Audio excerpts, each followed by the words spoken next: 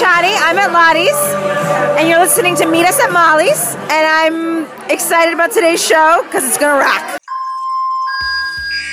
You're standing next to you, are you family? And to me, there's nothing more important. Not gonna be all sunshine and roses, but I can promise it's gonna be a hell of a ride.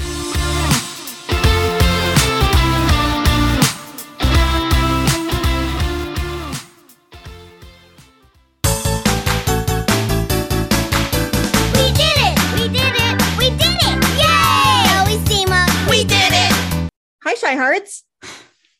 We did it. We did it. We survived. Yeah, we did. Another season of One Chicago is in the books. Can you believe that we just finished our 5th season? No, I can't. That's crazy. It's wild. It's wild. Crazy. So obviously, this is episode 224. We're covering the season finales, as you know. So it's Thursday afternoon when we record this, and like, I don't know about you, Bryna, but if you were to ask me how I am right now, I would tell you that I am emotionally drained.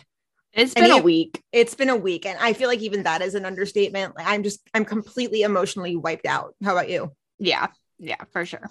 Yeah, and it's not just the shows. I think in the weeks leading up to the shows, we were really stressed out and just really like throwing theories around like they were crazy. And now looking back on it, we're like, that's so ridiculous. Why were we so stressed? And B, where did that even come from? I have no idea where some of that came from. I mean, we knew to a certain degree that we'd be wearing clown masks after all 3.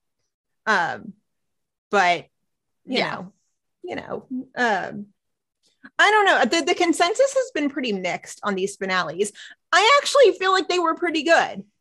I think they were pretty good. I just think, and we'll get into it, I think some of them were overhyped. Mm-hmm. But that doesn't mean that I think they're bad episodes or that they were, anything like that. I just think they were overhyped. Yeah. Like, I think Fire in particular was, the Stellaride wedding was great. And don't get me wrong, it lived up to all the hype. Mm-hmm. But everything else around the Stellaride wedding was like, what? Huh? And again, I was not mad at all. Just again, because I'm not mad that we're not stressed at all. And No. We don't have to be stressed again until September. So I can live with that. And in my mind, that's those are great finales. I don't have to be stressed. We're good. Yeah. So, we don't have any news because, it's finale time. There is one bit of news that we are going to share, which is just like this week has been very hard emotionally. Mm-hmm. Very, very hard. And so, outside of One Chicago, obviously we are going to address the tragedy that happened in Uvalde, Texas. But on a One Chicago front, Tuesday the dog very tragically passed away over the weekend. Yeah. That was not what I was expecting. What day did we wake up to that? Monday? It was Monday. Was it Tuesday? No, I think it was Monday. Yeah, it was either one. Whatever day it was not what I expected to wake up to. No. And she was only 4, which breaks my heart and makes me really sad. And it makes me want to go squeeze Pepper, which would not make him happy right now. He's only 2. So, I just think of that and I'm like, oh no. Yeah. The great news, there's no great news, but like, at least we got to see Tuesday yesterday, mm-hmm. right? Or in the finale. So that was nice. But yeah, it's just weird to think that she won't be in next season. So sad. Yeah. It's really heartbreaking. So we did see that. The other news that's been everywhere the past couple of days, if you are here in the States, as we are, the tragic shooting that occurred in Uvalde, Texas on Tuesday, where 19 children and 2 teachers were killed. We can't not address it. We can't not. No. It happens all too often in our country. Mm-hmm. Happens all too often in this state. And I think we were all really rattled by the fact that it was elementary school kids. For not just the first time, the second time. At least, yeah. Yeah. And, seeing that all over the news on Tuesday and Wednesday, I know I personally, I could not sleep on Wednesday morning. Like I got up at 4:30 in the morning and I was like watching TV, and then like our group chat was going pretty early because some of us are on the East Coast, and I was just like, hi, I can't sleep. So what's up? I'm here. Yeah. I I couldn't sleep. And then like on Wednesday going into the day, our friend Rachel, she texted me, she's like, it's finale day. Like, are you stressed out? And I was like, honestly, Rachel, I don't care. I'm just ready to get it done because everything, everywhere you turn is just sad and horrible. And there's death and destruction everywhere. Yeah. So I don't know. It's been weighing on my mind. And I was having this conversation when I was actually getting my hair cut yesterday with the girl who's doing my hair about, you know, just how different, because like Sandy Hook happened when I was in high school. I was a senior in high school. Mm-hmm. So for me, like, I was still in school and there was some changes. Like I remember when that happened and like our school changed immediately and like all the doors started getting locked and, you know, like things changed after that. But it wasn't the same thing that kids are going to go through now. And it's been on my mind a lot because my best friend just had a baby last week. Mm-hmm. And it's been on my mind a lot because this is the world that he's going to grow up in, is unfortunately. And I hate it for him and I hate it for them. And I hate that this is the reality, but like, this is the world he's going to grow up in. And especially now, I guess that it's my best friend in the situation as a parent, like I'm seeing it in a different light. Because it's like, oh, this is what she's going to be thinking about. Like, you know, am I going to send my kid off to this school? Am I going to be worried every day when I send him off to school in a couple of years? Like, you know, like it's just, I'm seeing it differently a little bit now that it's like, you know, I know someone who's like very close to me that's a parent and it's really heartbreaking. Every single time one of these happens, I feel the rage just like bubble up even higher than it did before. Yeah. What I don't understand, and I mean, our listeners who are not in the States, you know, are probably listening to this in horror, just like, how does this happen so often in your country? And the answer is we don't know. Yeah. I think the thing that always makes me more, I mean, of course I'm sad for every victim. I'm sad, you know, I'm feeling a lot of emotions around that. But I think the thing that makes me personally feel even worse is that like, I mean, of course I have plenty of friends who work on the Hill. Like I've called my congressman, you know, I've done all those things, but like beyond that, it's not up to us, unfortunately. Like all we can do is vote for the people who then make these choices. And unfortunately, they're not making the choices we need them to make. Not at all. And like, I feel helpless because I've done all I can do. You know, you could throw as much money at it, you know, donating to the families and stuff when that's important, but like, I just have felt so helpless these last couple of days.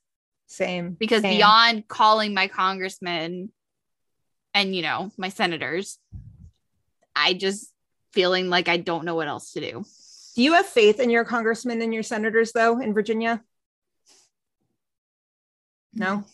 I live in well, let's put it this way. Virginia as a whole state can go blue, but I live in a red county. So my congressman, no. My senators, maybe, but like, it's not like I'm in a very decidedly blue place or, you know, I'm not. Texas politics might be a little bit more in the forefront than other states. I don't really know, but it is a clusterfuck and that there's really no better way to phrase it. I don't have faith in any of our elected officials, any. Ted Cruz is still planning to speak at the NRA convention this weekend in Houston, NRA being the National Rifle Association.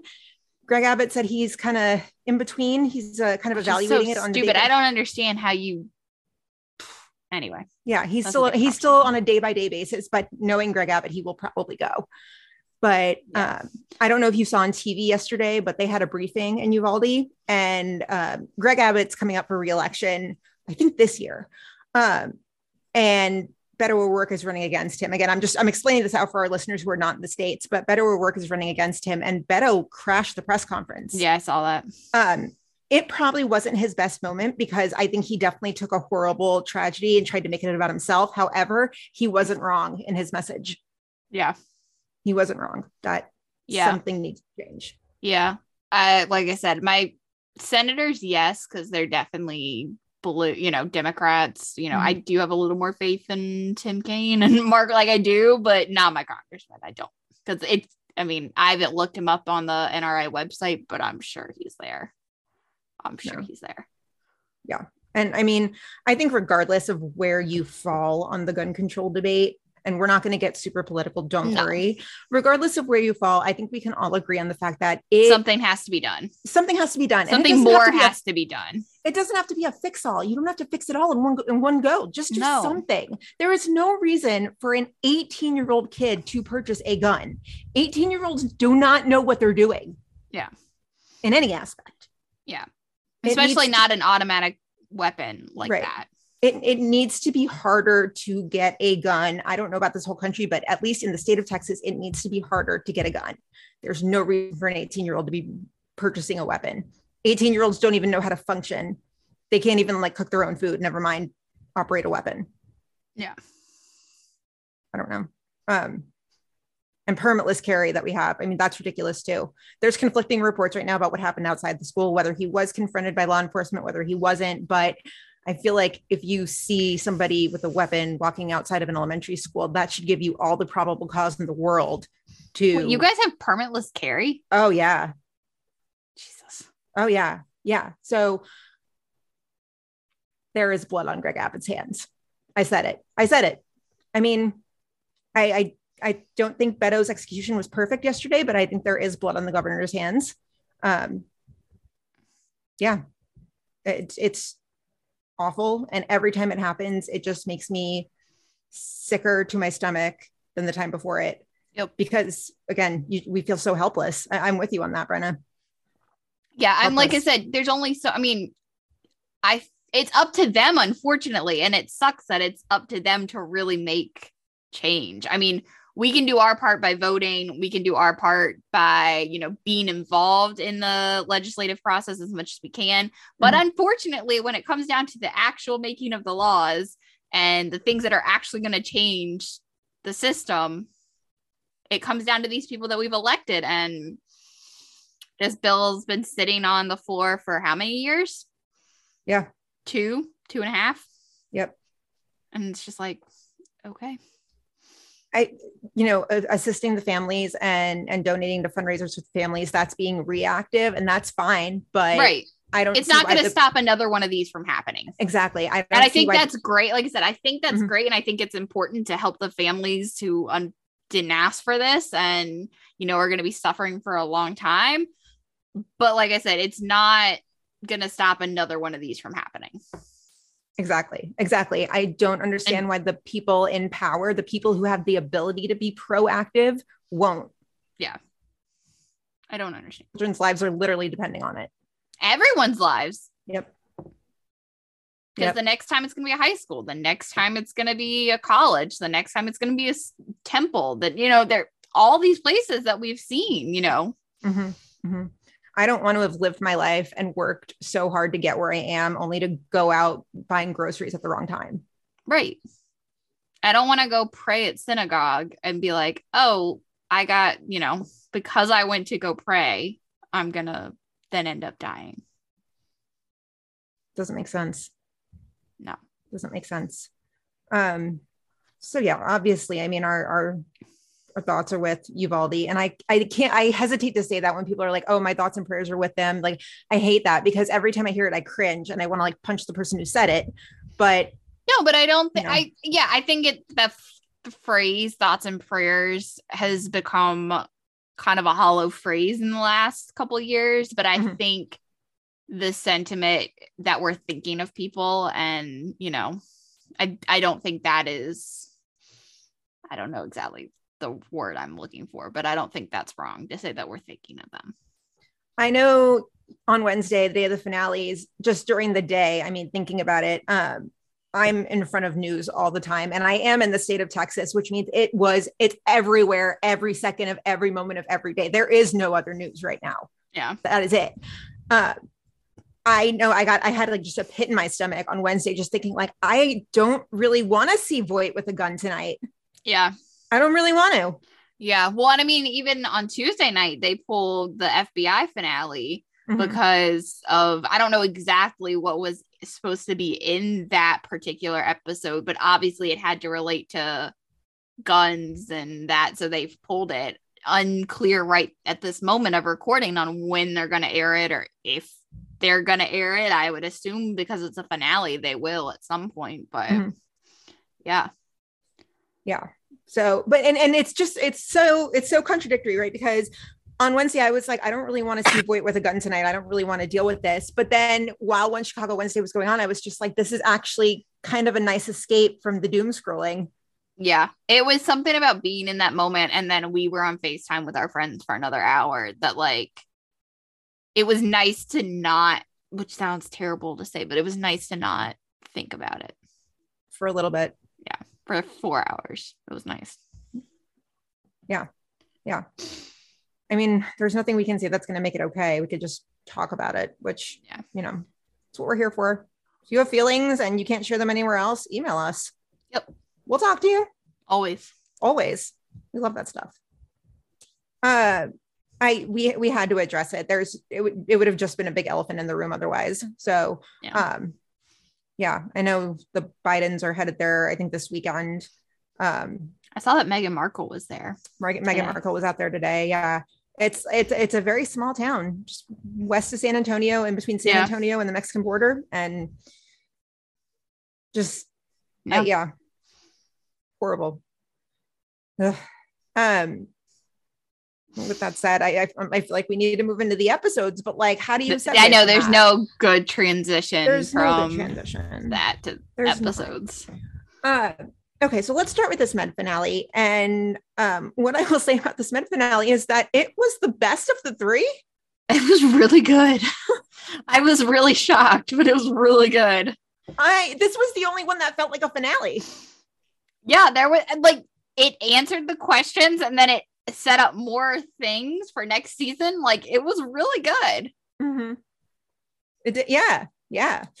Okay, so let's start off with Dylan. He got the first scene. That's how this works. And Dylan and Milena this isn't even an apartment. They're in Will's like shack.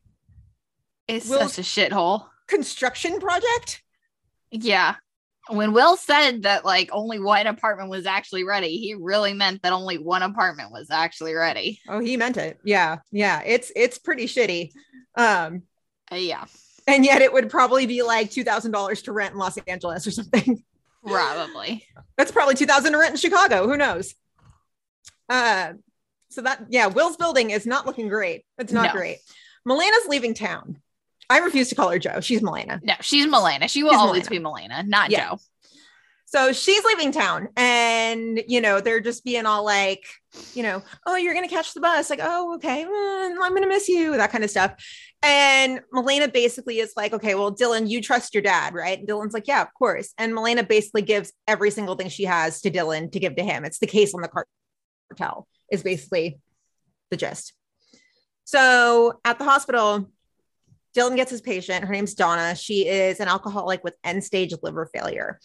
And she's dying, and Dylan's working the case with Maggie, but like the fact that she's dying is not registering. She's rambling. She doesn't really have capacity. So Dr. Charles is like, well, it's clear as day. She doesn't have capacity. So Dylan, you're in charge. Cool. Yeah. So she has one daughter. The daughter's flying in, and Donna, she has the surgery and everything, and her daughter finally arrives. And so Dylan and Dr. Charles are like, well, we'll give you a moment alone with her, expecting, a big, long goodbye. And instead they get a theater monologue. Essentially.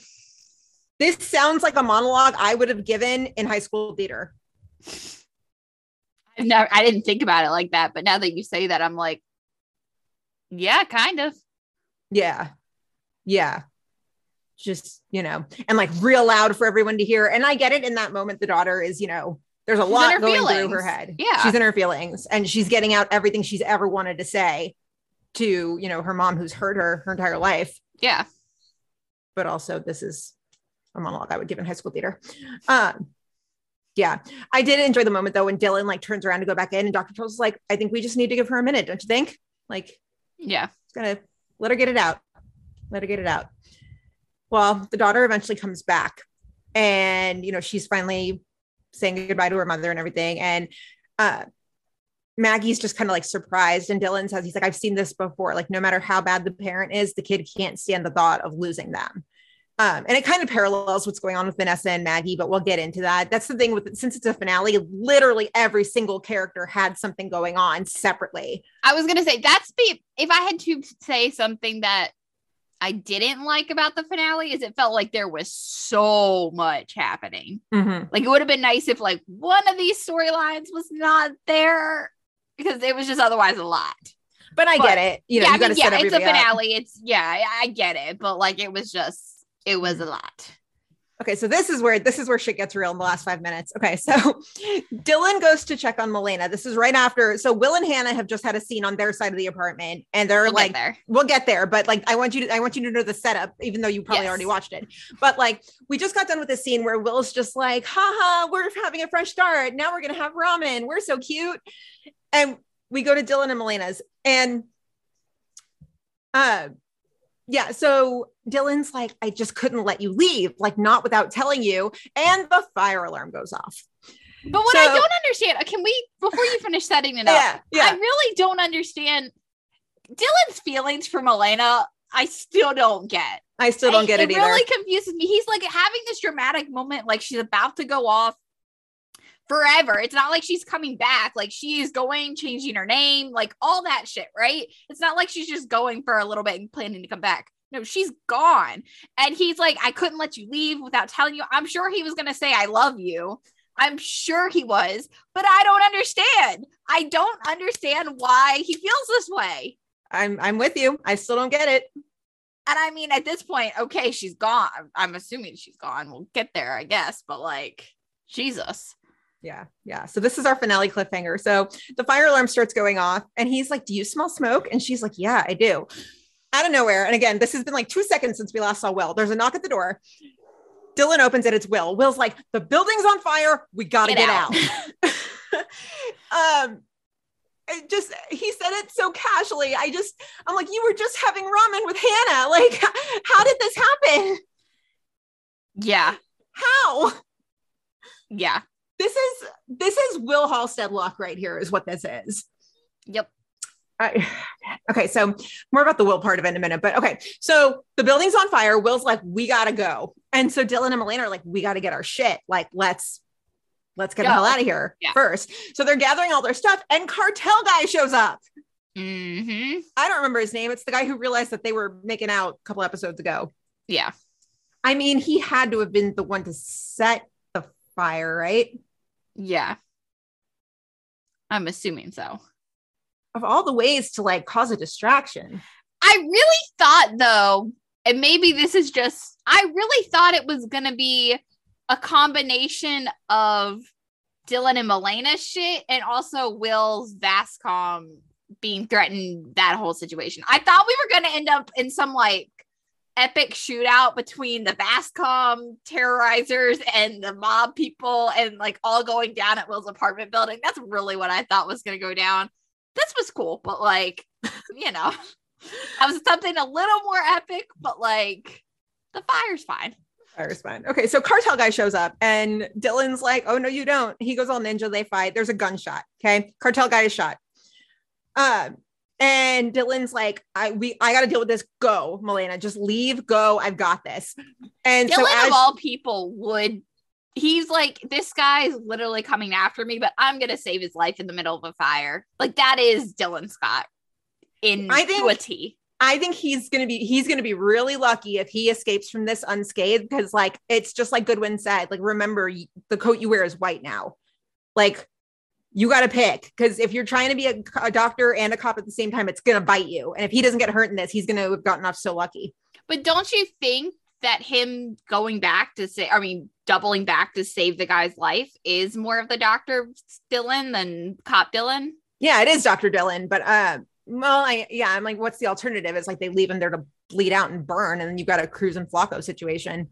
Yeah, I think him going back is very much Dr. Dylan situation. I think that makes all the sense in the world, because like a doctor's not going to leave someone there if they know they're alive. Mm-hmm. I don't think anyone, I don't think a cop or firefighter would either, but like definitely not a doctor. Yeah. So as Milena's leaving, she runs the corner and we realize she got shot too, somehow in like the exact same spot.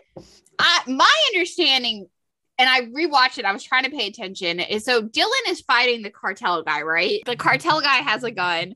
I think Dylan or / the cartel guy accidentally shot her. Just the way that he fights the hand, and there's like a sequence where Dylan takes the guy's hand and like turns it under. I think she accidentally got shot. And I don't know if it was Dylan or the cartel guy, but I think it was during that fight. Okay. So yeah, so she leaves and she leaves like a bloody handprint or something on like the rail or something. So Dylan's dealing with all of this and Will doubles back. And the way he says this so casually, it shouldn't crack me up, but it cracks me up. He's like, I heard gunfire. Like, never mind the fact that you're I heard gunfire. Are you okay? And it's like, no shit, we're not okay. But there's also a fire going on. So what the fuck? Like, never mind the fact that your $1 million investment is crumbling to the ground. But, you know, probably when there is gunfire, you're usually not okay. Right. Usually not okay. But just the way he said it so casually, completely unfazed of like, oh, I heard gunfire. Like, are you kidding me? Yeah. Just like it's a normal everyday occurrence, which I can understand being an ER doctor, but also, you know. Right. Yeah. So they, you know, will help Dylan get the guy out, and they're going to go down one stairwell and flames pop up. And he's like, no, we're going to go down the back stairwell. Flames pop up there. So they're completely surrounded by fire, and we get like the Chicago Med version of the "This is fine" meme. Yep. And that's your our side by side comparison of that was hysterical. Spot on, right? Yeah. This is fine. Yeah. This is fine. But even then, okay, like this is obviously the most dramatic cliffhanger of all three of them that we got. Mm-hmm. But honestly, I'm not worried about them at all. Me neither. I'm like, someone from 51 is going to come save the day. It's fine. Yeah. Yeah. And even if, Will doesn't have the wherewithal to, you know, we've already talked about how he probably doesn't know what he's doing. I don't think he would know what to do in a fire. I bet Dylan probably would. I think Dylan probably would, as also having had the experience as a cop. Yeah, exactly. I also really hope Will has good property insurance. Did he even have a chance to get property insurance? Because I know. Yeah. I hope he was working with a lawyer on the purchase of this building. Jesus, he better have. Having gone, poor guy. Having been on the other side of a apartment fire, it's not fun to deal with the other side once it happens. No. That is such a thing to happen to Will Halstead. Like, puts his ass on the line, gets this settlement money, tries to do something meaningful with it, and it burns away. Yep, literally. Literally poor burns guy. away. Oh, not even figuratively, literally. I hope he saved some of it, and I hope he has good insurance, and I hope he was able to pay off his student loans before he bought the building. Yeah. Poor guy. Oh my goodness. Yeah. So we got some listener thoughts on this. Jess B said, I was a little surprised we didn't see more of Milena, to be honest, but I think we all saw the ending coming regardless. Question though, did the guy with the gun also set the fire? And then she said, R.I.P. Will's apartment building. Or do we think someone from Vascom possibly did it to try and keep Will from testifying? I didn't think of that. That's what I'm saying is I don't know. It's tricky. Did someone, and it just so coincidentally happened to be at the same time that the mob guy was also there and the two just kind of collided? Or was it all the mob guy? I don't know. I could see it being a little bit of both, because if I remember correctly, wasn't Matt the one who mentioned to Will, like, oh, hey, congrats on being a landlord? Yes. So Matt knew about it. Mm-hmm. So there's your motive. Yeah. Ooh, I like that theory. That's a good one. She said, it would be a massive coincidence, but this is TV, and I don't think we got too many trial mentions over the last few episodes for no reason. But oh my God, William and Dylan trapped in a burning building until next season. Very rude. Yeah. She also said, you know what would be awesome, but we absolutely won't get? If we open next season with a 3-way crossover with Fire rescuing Dylan and Will, then Med treating Milena, and then PD coming in to work out who the dirty cop is. It would be so good after not having crossovers for the last couple seasons, but Fire and PD have their own stuff they need to pick up with. That would be cool. It would be cool. It's not going to happen. I think we get a Fire appearance, I would hope, of someone coming to save. I hope we don't get random firefighters coming to save Will and Dylan. That would suck. I could see it though. I know.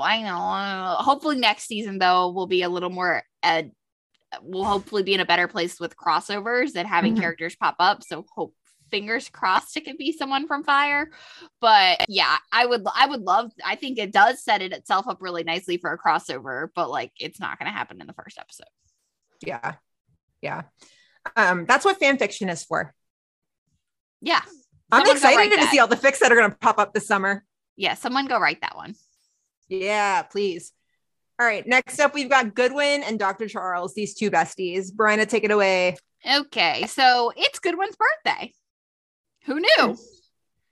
Who knew? Yeah. So she is having a little shindig, a little get together dinner thing, which is where all those promo photos come from. It was not a donor dinner. It makes way more sense now, but yeah. So of course, Dr. Charles is invited, and Anna and Lonnie are also invited. And so they're talking, like you said, two besties having a little chat, and Dr. Charles tells her that he still hasn't told Anna about Lonnie yet.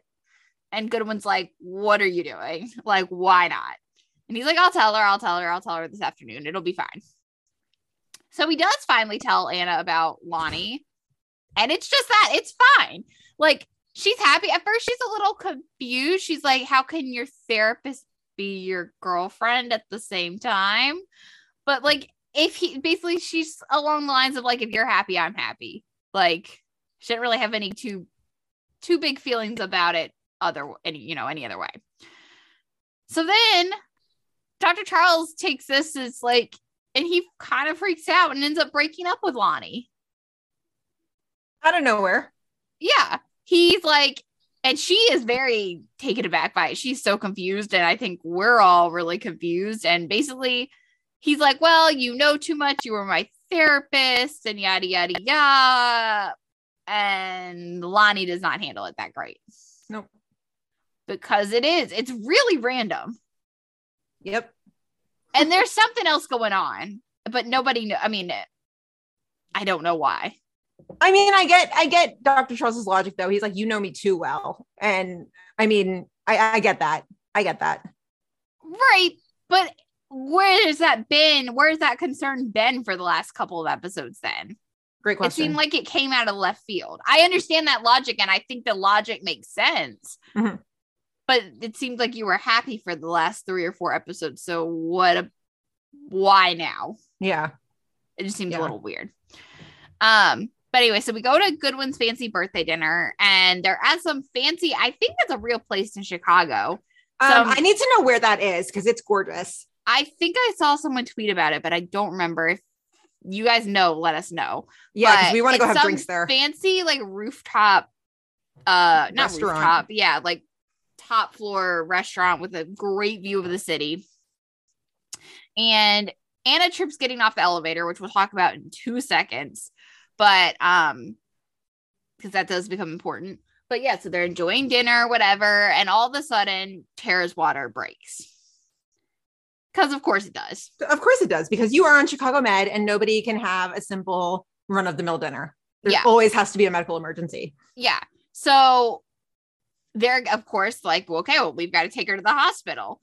And of course, like Anna trips getting off the elevator because the elevator is broken. So now, of course, all of a sudden, 30 minutes later, they have a tech to fix the elevator and they say it's going to take hours to fix it. How did they get a technician so fast? Right.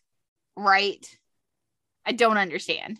And hours, like, don't you think that they would have handled this in a morning when traffic's not so crazy? Yeah. Oh, also, there is only one elevator. No that stairs. I can see. Only one elevator. Yeah, that I How can see. do you not have stairs, though? That seems like a fire hazard. That high up? I don't know. But also, even if there are stairs, she can't take them. She's 9 months pregnant. I know, but someone could have, like, carried her down these stairs. I don't know.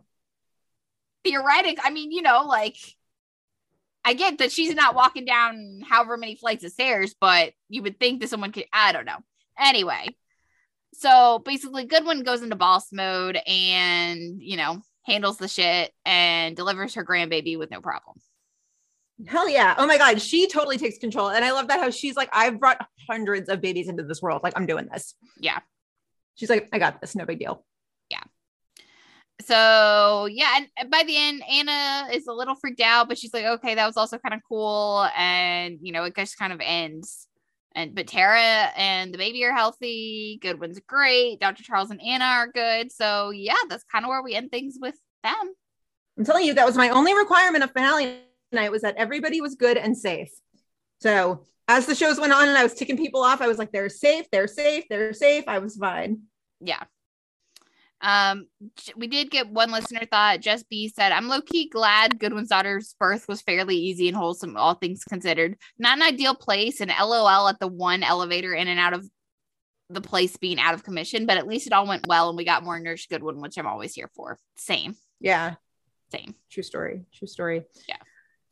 So we've also got Vanessa. Vanessa had some stuff going on in this episode. Again, where every single character had something going on because we got to set them up for next season. So Vanessa's in the ED on her day off. Again, this kind of ties into the Dylan story a little bit, but she's basically just like chasing Maggie around. She's like, did you find my dad yet? Did you find my dad yet? Like, how about now? How about now? Well, the thing with Donna, the patient, happens, and we cut to Millennium Park, and Maggie and Vanessa are there, and Vanessa gets to meet her biological father. Yeah. I didn't expect was going to happen. I didn't think we were going to get to meet him that easy. No. And I think the one thing I wish would have happened is because Maggie was so afraid of contacting him and seeing what he was going to say, I would have liked to have seen the scene where she contacted him for the first time and like what his initial reaction was and all that stuff. Yeah. Especially because Maggie had been so afraid of what that first talking to would look like. It felt missing for me, but yeah. I guess the dad's going to be a big part of next season. I don't know. My only hope is that they don't make him a psycho. Oh yeah, that would be nice. Please don't. I have a feeling though, if he is, it's going to stir up Maggie and Ben drama. Because of Maggie being like, I'm so afraid of all these feelings that are going to come back once I see him and yada, yada, yada. I have a feeling they're setting up Maggie relationship drama. Yeah. Also, it's a really, really awkward hug when Grant meets Vanessa for the first time. It's real awkward. He's just like the slow motion arms and just like, I don't know. It was a very awkward moment, but I'm glad we got it. I'm glad we got to meet him. I didn't think they were going to give him to us that easily. Yeah. Like I said, I thought one scene was missing, but it was good. It was a good little moment. Yep. And Jess B also sent us one on this. She said, Vanessa finally met her bio dad and it wasn't a total shit show. I'm so happy for her. That scene was really sweet. It was. Yeah. It was. And it wasn't a total shit show. That is surprising. No. But you want to know what was a shit show? Crockett and Dr. Blake. Because that was a real shit show. Oh, a big old shit show. Jesus. This is honestly, I could have, once we were in this, I could have predicted this coming. But this was really bad. Really bad. This is bad. Yeah. So it starts off with Crockett. So it's a Sunday. I don't know why that feels like that's important, but it's a Sunday and Dr. Abrams is coming in to do Dr. Blake's surgery and Crockett stops in and Abrams is like, you mind? And clearly like he doesn't know anything that's going on with their relationship whatsoever. Just like Dr. Abrams for president, please. I love him so much. We really got to try and get him on the pod. He like that would be fun. So funny. He's just so blunt. Like he's like, Dr. Blake, what the fuck are you doing here? Like, yeah. So basically Abrams is like, cool. Okay, we're ready. Like, get your gown on and we're going to get going. So he leaves and Dr. Blake hands Crockett this document. And as we find out a little bit later, which I mean, it kind of seemed obvious. We don't find out in this exact moment, but we do find out later. It ends up being her power of attorney, which is like crazy. Dude. Like, I get it. It's one thing, right? Like you trust his medical opinions. Like you have a lot of faith in him as a doctor that feelings for her aside, he's going to do the right thing for her if there were to be some complications. I get it. But at the same time, this is your boyfriend. I don't even know if they label it, whatever. You've been seeing this guy for what, like 3 or 4 months, and you're already trusting him with your power of attorney. I mean, granted, she's the one who's mentored him, right? And he does have the skill set, he has the knowledge, but by placing him as power of attorney, you're essentially telling Avery that your career is more important than your family. Yeah. Yeah, it's definitely a big fuck you to Avery. Oh, it's a huge fuck you to Avery. Yeah. Even though she may not intend it to be. Yeah. which, like, speaking of Avery, so Avery shows up and she and Crockett have this, like, kind of a little bit of an awkward, nice moment. And, you know, things are okay. I mean, they'll never be perfect between the two of them, but, like, they're as good as they're going to get. And she's like, you know, it's not like you and I had a thing. I mean, should have, though. Yeah, you should have. You kind of, you had some flirty things going on, but, like, you really should have had the thing. But I'll never get over it. Me neither. We were robbed. We were very robbed. But anyway, so all of a sudden Abrams comes out and Crockett's like, that's fast. And Abrams like, yeah, well, we ran into some problems. Basically, there's an issue with the bleeding. And so there's a couple of options. One is risky, but would save the motor function in her hands. And the other is like a safer option, but there's a risk of a small stroke. So basically, Abrams is talking to Avery because they both assume that Avery has the decision making capabilities, and that's who, you know, that Dr. Blake is trusted. So, and they're definitely leaning one way, and then but Crockett pulls out basically an Uno reverse card and is like, actually, it's my choice. Also, like, you probably should have led with that like, hey, your mom gave me power of attorney just in case of anything. Yeah, you probably shouldn't have just waited until it happened. You probably should have told her when you were having that nice moment. Yeah, exactly. And I mean, obviously Crockett got stuck in the middle here, but I mean, yeah. I would be outraged. Like, I would go full scorched earth if you're telling me my mom's in surgery and all of a sudden my decision-making capability has been stripped and it's going to some guy that, like, I barely know. Oh my God, scorched earth. Yeah. And she's pissed. She's basically, I mean, because Crockett's going with a safer option. And like I said, Avery and Abrams were leaning towards a different option. So she's basically just like, I hope you know what you're doing. So Abrams, stupidly, the only stupid thing Dr. Abrams has ever done, lets Crockett into the gallery to watch the surgery, which is like such a dumb move. Oh my God. And he basically will not shut the fuck up. My goodness. Every little thing. Can you show me this? I need to make a I can't see this as it's happening, blah, blah, blah. What about this? It's just like, oh my God, Crockett, shut up. I love you, but like, shut the fuck up. He Adam Ruzicked everywhere. Mm-hmm. Went in with the best intentions and fucked shit up. Yeah. So surgery goes well, or it seems to have, but they're in her room and, you know, Dr. Abrams is testing out her kind of basic functions and she can't put her finger to her nose. She keeps putting it like right to the side. And she's like, I didn't have this issue before. Like, what the fuck? And Abrams is like, well, it may seem like you've had a small stroke. And she's like, well, you know, and she's talking about Pamela's talking about her options. She's like, well, didn't you try to repair it first? Nope. And so she is pissed. She's just like, how could you do this to me? And yeah, that's kind of where we leave things. I mean, Crockett explained, he's like, this was the safer option. But then she even says real low, she's like, if I can't operate, what was the point? Yeah. What was the point? And then like Avery's crying, she's crying, and Crockett's like, I fucked up. Mm-hmm. Yeah, not good. No. Not good. I'm curious though. Okay, so given how we leave things, I definitely think Sarah Rafferty's leaving the show in total. But do you think we see her in the season 8 premiere? I think we could, and then it would probably be something where at the end she's like, I'm leaving to go to this like spine rehab, whatever. Yeah. But like also, and I know Crockett is the one to blame in this situation, right? But if I think about everything in context in the season as a whole and just what Crockett's been through and since we known him, I'm also just like, damn, like someone else is gonna leave Crockett behind.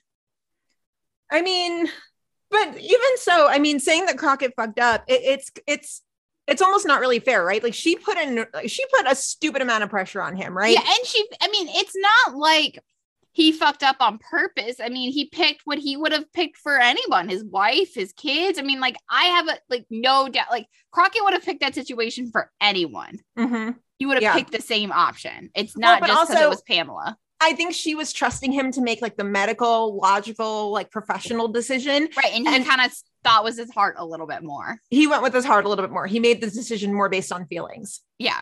So, but no, it just, like I said, but to them, it looks like to them, they think Crockett fucked up. To like Pamela and Avery, they're like, you fucked up. yeah. But what I'm saying is just now looking back about it, I was thinking about it last night. I was like, man, if she does really leave and we've kind of ended now again with someone else leaving Crockett behind, I'm just like, damn. Damn, indeed. I'm like, what is Crockett up to next year then? I know. Poor dude. Yeah. It could get, I mean, it depends on how far they want to go with it too, because we were talking about this last night. Like, she could go so far as to sue him if she really wanted to. Potentially. I mean, she gave consent to, okay, so I'm thinking this through. She gave consent to Abrams, so there's no like medical battery or anything like that. And she did put her faith in Crockett, but I wonder if there's some sort of cause of action where she could sue him for like lost wages or something, because, you know, he made a decision that resulted in her potentially not being able to operate. Maybe, but yeah, it's tough. Yep. But Jess B said, hands up, who's surprised that Blake giving POA to Crockett ended badly? No one? Yeah, that's what I thought. As soon as I saw that, I was like, here we go. It's such a pet peeve for me when people do that and just trust the other person to know what they would want instead of, actually talking through all the possibilities. I do think Crockett chose with his heart over his head, though. He had to know Blake wouldn't be happy if anything impacted her surgical skills. Feel for Avery, though. Finding out mid-surgery that your parent chose someone else to make such a big decision is harsh. Big time. Yeah. Yep. Yeah, I do agree with her point, though, that like you would think, especially it's not like you've been together for that long or anything, or even just known each other for that long. You would think in that kind of situation, you would have given him POA, but like voiced what you wanted. Yeah. Exactly. Yeah. Communication comes down to everything on these One Chicago ships. Yep. Moving into William. Your favorite. I mean, it's not a lie. It's the hair. Yeah. So we start I was about to say Will and episode, and I said wepisode. We start the episode, and Goodwin and Will are doing trial prep. Will's favorite. You know how much he loves all of this, and so Goodwin's like, well, you sound like you're ready. And he's like, I'm ready to get this over with. That's for sure. Big mood, Will. Big mood. Yeah. As soon as he said that, especially because obviously we didn't know what was to come in the finales. I was like, yep, get these finales over with. We're done. I'm ready. Let's go. Yeah. Get it out of the way. Just get it done. Done. So, yeah. And so they have this nice little moment here where Goodwin says this. I'm not a lawyer, but it sounds like you're ready for tomorrow. Yeah, I'm ready to get it over with, that's for sure. There's a lot of people who aren't happy I'm testifying. I'm sorry, Dr. Halstead. When I asked you to take this on, I didn't fully account for the stress. Ms. Goodwin, I'm not complaining. Yeah, I should probably get downstairs. My shift's starting soon. All right. Well, I'll call you tomorrow after my testimony's over with, let you know how it went. Oh, that won't be necessary. I'll be in the gallery watching for myself. Ms. Goodwin, you don't... You think I'd abandon you in the home stretch? We're seeing this through together. These two have come so far. Did Goodwin and Will they were already in a good place, but this is like bestie level. I know. I was so like, crazy. Whoa. Now the real test will be, can it continue in season 8?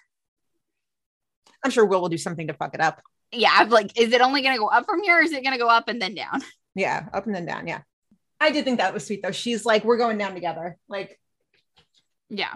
All these years, he has worked so hard for Goodwin's approval, and he finally got it. For now. But I'm sure there will be a moment next season where Goodwin's like, last year we made so much headway. I was really starting to trust you, and then you went ahead and screwed it all up again. We will definitely have a moment like that. Yeah.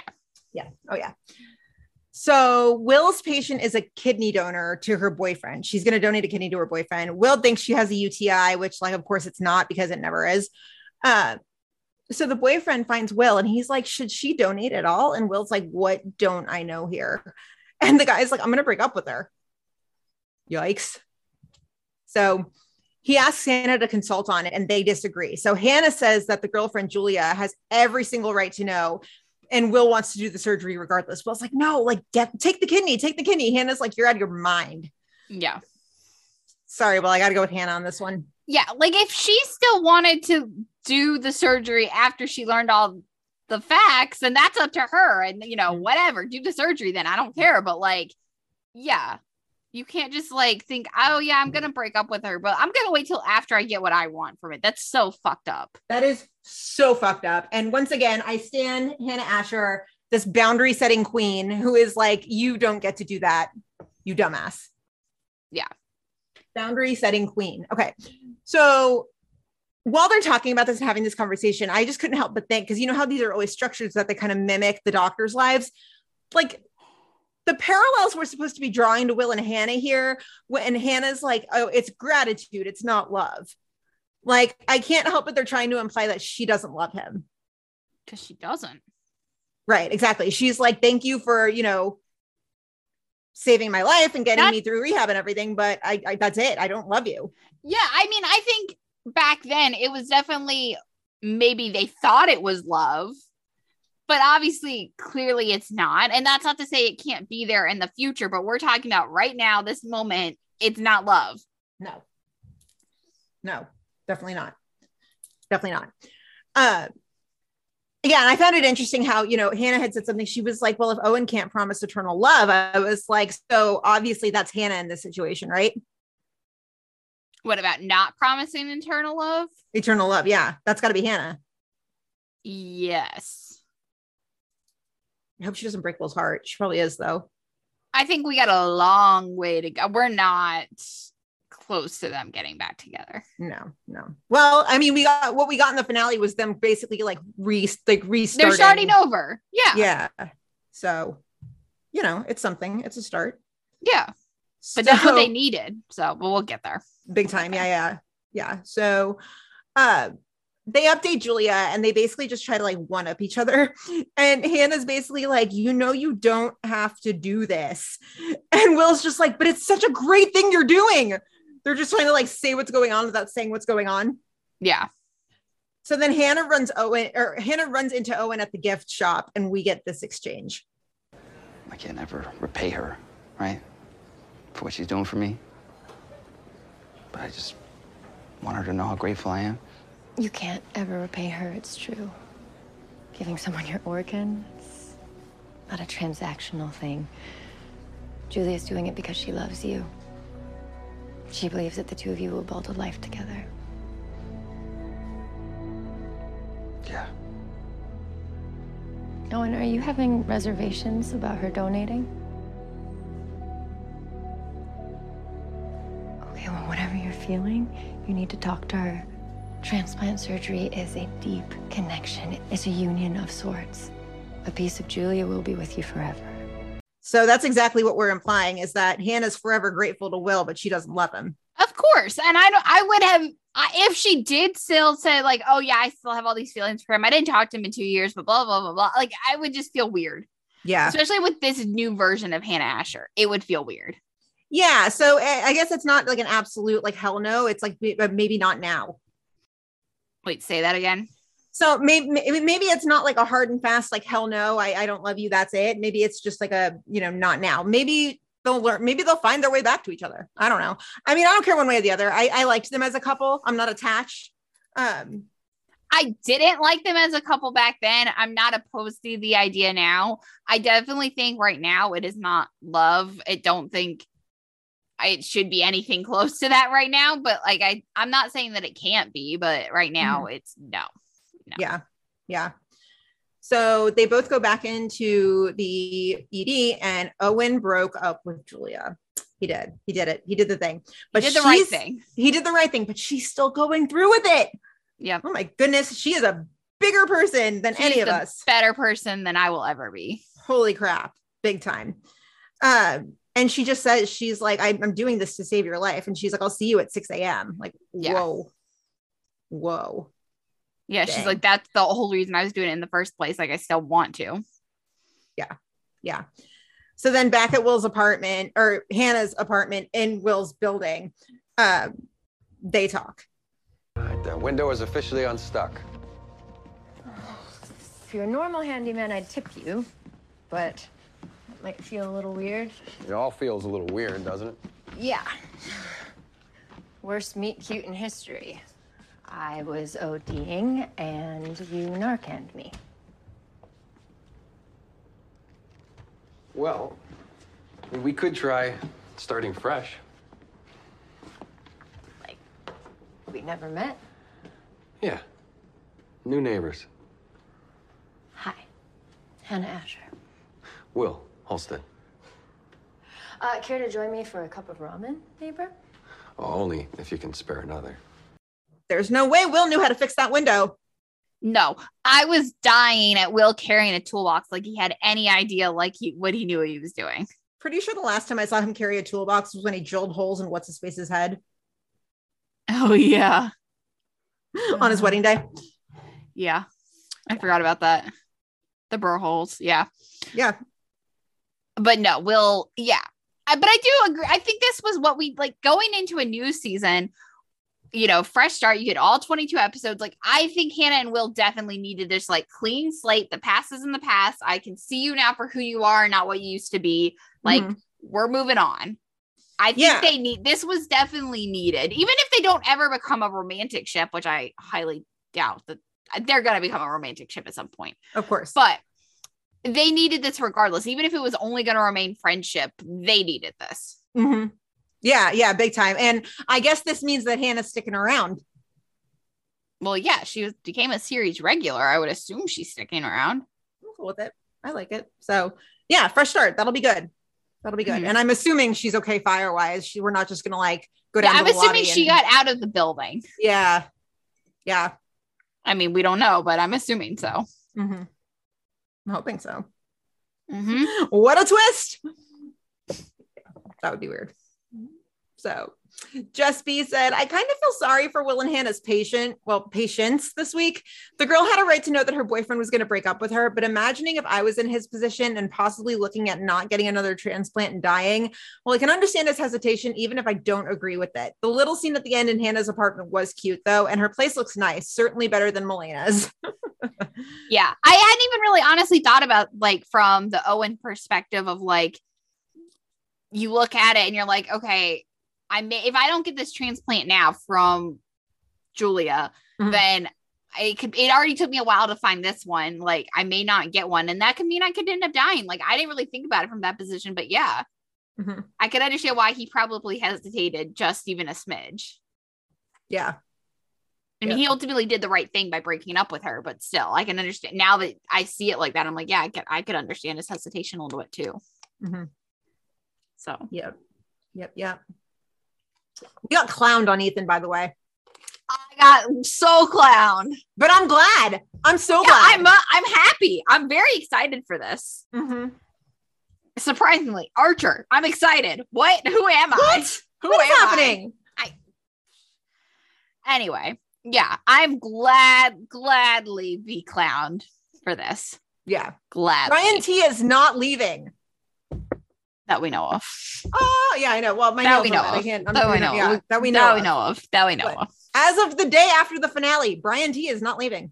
I really thought as we were even going through this episode, because they kept talking about Ethan's dad's ceremony and whatever. I really still thought that there was going to be a Deadline article that dropped at 9:01 Eastern, and it was going to tell me that he was leaving. I really felt that in my gut. I was with you. I was completely with you. The whole episode, I was like, oh, he's going to find a way to leave. Nope. Yeah. Clown mask. Insert here. Yeah. So yeah, let's just dive into Ethan. So basically, Ethan is talking to Archer in the beginning, and he's like, oh yeah, hey, remember I had my dad's military committal ceremony, and Archer is like, oh yeah, I'm coming too. And it's like, wait, what? Nice. Archer being a good friend? What? Huh? What is this alternate universe I've entered? He knows how to do that? Yeah.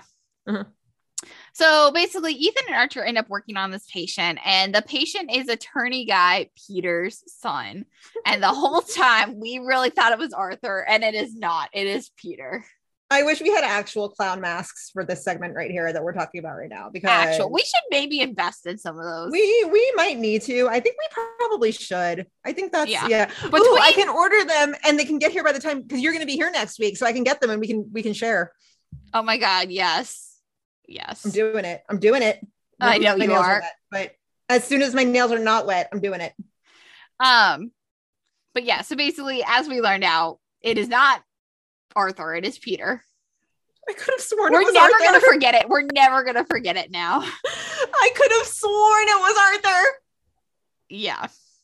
But anyway, so their son hurt his knee playing lacrosse, and Peter is like freaking out because he basically never wanted his son to play lacrosse anyway, and yada yada yada.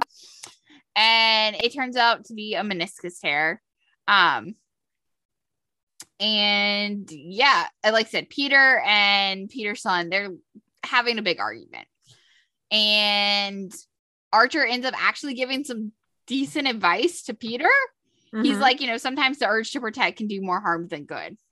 It's like, wait, who are you and what have you done with Archer? He has become a lot less abrasive lately. No, and I'm enjoying it. What changed it? Yeah. So again, like you said, all of these cases definitely paralleled what was going on in the doctors' lives. So Ethan has a moment with Zach, Peter's son, and he talks to him about his dad. And my dad, he died recently. And to be honest, the two of us didn't have the best relationship. Too many things went unsaid. I had a lot of built-up resentment. After my dad died, I learned some things that made me see him in a different light. Sometimes our parents say things and do things that make us angry, that we don't understand, until we can stand back a little and look at it differently. I think your pops isn't happy about your injury. In fact, it's the opposite, right? He hates seeing you hurt. That's why he struggles so much with you playing lacrosse. He wants to protect you. I really love seeing through this Ethan storyline, like that, how he's not bitter about the whole situation. He's really found a way to like come to peace with it. Yeah. Yeah. It's really good. And we saw him reason through his feelings, right? At first he was like, what the fuck? Why would you keep that from me? And then he's thought it through and he's like, okay, well, it was for this reason, for this reason, for this reason. Yeah. It's been really cool to see this new Ethan really come into his own, and that we're going to keep seeing it as far as we know. Yeah. So basically Zach and Peter end up apologizing to each other, and Peter found him in a spot at a recruiting program. Basically everything's going to be fine with the attorney guy family. They're all going to be fine. But so then we actually move up into the committal ceremony for Ethan's dad. And oh my God, I was sobbing by the time this was done. There is something about seeing those One Chicago Men in their military uniforms that just hits you right in the heart. And it's a funeral too. Oh my God. Yep. And then especially Ethan takes his father's flag because he's the one that receives it, and he hands it to Gerald. He's like, you're the one that should have this. I was like, I'm done. Oh my God, all the feels. Yep. I was so emotional. And then the whole thing ends up inspiring Archer to call his son. What? Oh my God. I know. We're gonna meet the son next season. We have to. First of all, that is one deadline article I'm ready for this summer. Give me the casting news on who they're gonna cast as Archer's son. I'm ready for it. Ooh, I didn't even think of that. Right. I mean, I don't know who I want and I don't really care, but like that, I'm ready. I'm just so excited to actually get some kind of good, meaty Archer storyline. And I'm here to see how it goes down with him reconnecting with the son. I'm here for all of this. Okay, all the clown masks on Amazon are terrifying. Oh my God, Jesus Christ. Maybe I should search like kid masks. Okay, let's think of some actors who are like available right now and could play Archer's son, depending on like, what we're looking for. But yeah, well, I think it too depends. I mean, like, how old do we think Archer's son is? Got to be like 30, right? I would 25, 30 maybe. 25? How old do we think Archer is? Whatever. My perception of these things are different because I am older by like pretty much a decade. Maybe like 30. I would say around like 30 to 35. Probably 30. Somewhere in my age range. Yes. Yeah. But yeah, I don't know. I'm so excited for this. Bryna, can we just get dolly masks instead? And then we can like just had that thought. And then we can like put them on for One Chicago purposes and then like run around and sing Bella Ciao. Oh, this is a good one. And it lights up. Hang on. Don't fuck up the nails. Oh, hell, that's creepy AF. Everything clown is creepy AF. I'd rather have the dolly masks. Oh my goodness. These are all like terrifying. It's all like it. Pennywise. No, that's just like, these are all like fucking terrifying. Okay. Clown mask kids. Anyway. I don't know why, but the first person who popped in my head when I thought Archer's son, who is the guy who played Wyatt on Timeless? Matt Lanter? Oh, Matt is that Lanter. His name? Ooh. I don't know why his name just popped in my head. It just did. Interesting. I don't know. His name just popped in my head. Interesting. Mm-hmm. Mm-hmm. I could see it. Let's think of our Hallmark men. The Hallmark men who maybe they're available. They're all older than I would think though. Andrew Walker. I don't remember who that is. Hold on. Let me Google that. I think my new life goal is to get Ryan Pavey into the OCU. Is that what we're calling it? The OCU? It just popped in my head and then I realized I was like that. I've never said that before. Andrew Walker, man, he's maybe a little older, but he could pull off like 35. He's 42. He's a little. So I said he could pull off 35. Tyler Hines. Yes. Bingo. We just casted him. Yeah. Tyler Hines would be a really good one. Yeah. He'd be really, really good. He'd be a good one. Oh yeah. He's the one who's related to Andrew Walker, right? Are they related? Oh, no, I think they're just BFFs. Yeah. They're besties. Yeah. I was gonna say I didn't think they were related. Did you see that Hallmark's doing like summer movies now? They do every movie. I don't remember them doing summer movies. They do spring movies, they do winter movies, they do Valentine's movies, they do all kinds of movies. Yay. But anyway, back to Archer. I'm so excited for this storyline. Like I am actually genuinely excited for this. Yeah.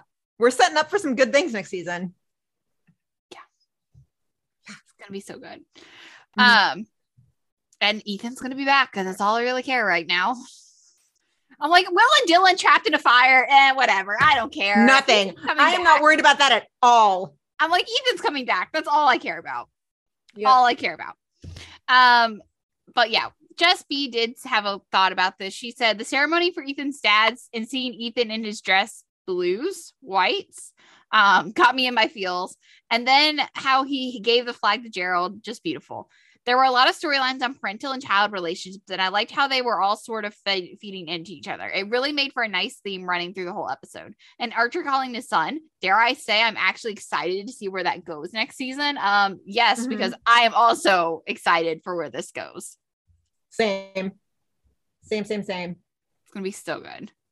So good. I'm still Googling masks. Don't mind me. We're setting up for some good stuff next season. This was the best finale of the three, which it was the best season of Med, best finale of Med. It was just the perfect end to such a great season. Hats off to you, season 7 of Chicago Med. Good job.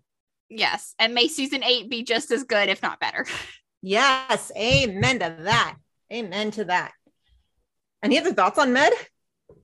Great episode. All right. It's fire time. Oh boy. I had to watch. Okay, but here's the deal. So after the finale, everybody was like, but on rewatch, it actually was a very good finale. Okay. It's a good episode. I will give it that. It's a good episode. The cliffhanger was kind of redone. They already kind of did a Stellaride version of that in season 4. Mhm. And I think it was just so overhyped. But if you have to choose between Olive Squad being like in Lake Michigan versus Stellaride at the cabin and like a random pickup truck pulls up, which one are you going to choose? That's a different question, though. I'm going to choose Stellaride in the cabin because I know they're going to be okay. But the squad one was at least a more original. Like, this is literally the copying of Grant, season 4, where Stellaride comes back to the apartment. I don't remember whose apartment they were. It must have been Stella's apartment. And Grant is like sitting there by the couch waiting for them. And we don't, they don't see him, but we see him. And like, it's basically that same concept. I mean, sort of, kind of, but I'm not mad. Again, I'm not mad. I'm not mad. And I think just too, I think in general, not even just with the Stellaride stuff, I just think Derek talking about the fact that it's their best finale yet and there's so much danger and yada, yada, yada. And the Emma stuff kind of fell a little, again, not that I'm complaining. I just feel like it was very overhyped. Like, I still think it was a good episode. I just think it was overhyped. Personally. Yeah, but also, what do you expect them to do? So they're going to be like, this is a pretty subdued finale. They're not going to say that.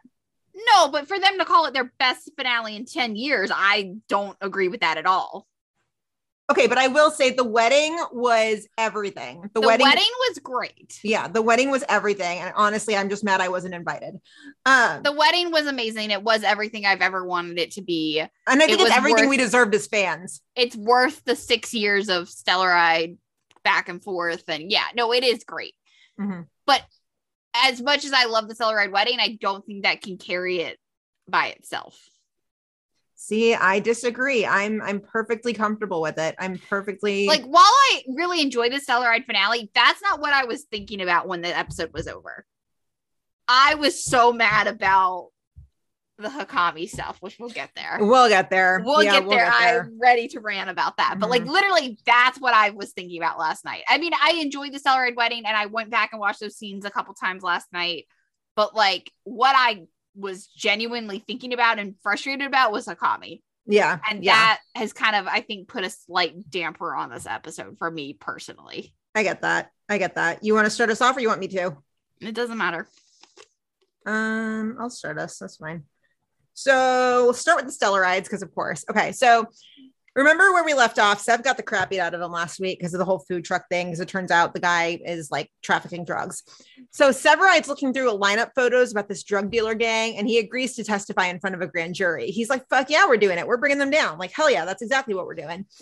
And Stella's worried as they're walking out of the building, but Severide reassures her. Also, another clown mask moment because people who saw this filming, we were like, Severide gets arrested and she bails him out. Like, clown mask. Oh, I never thought that.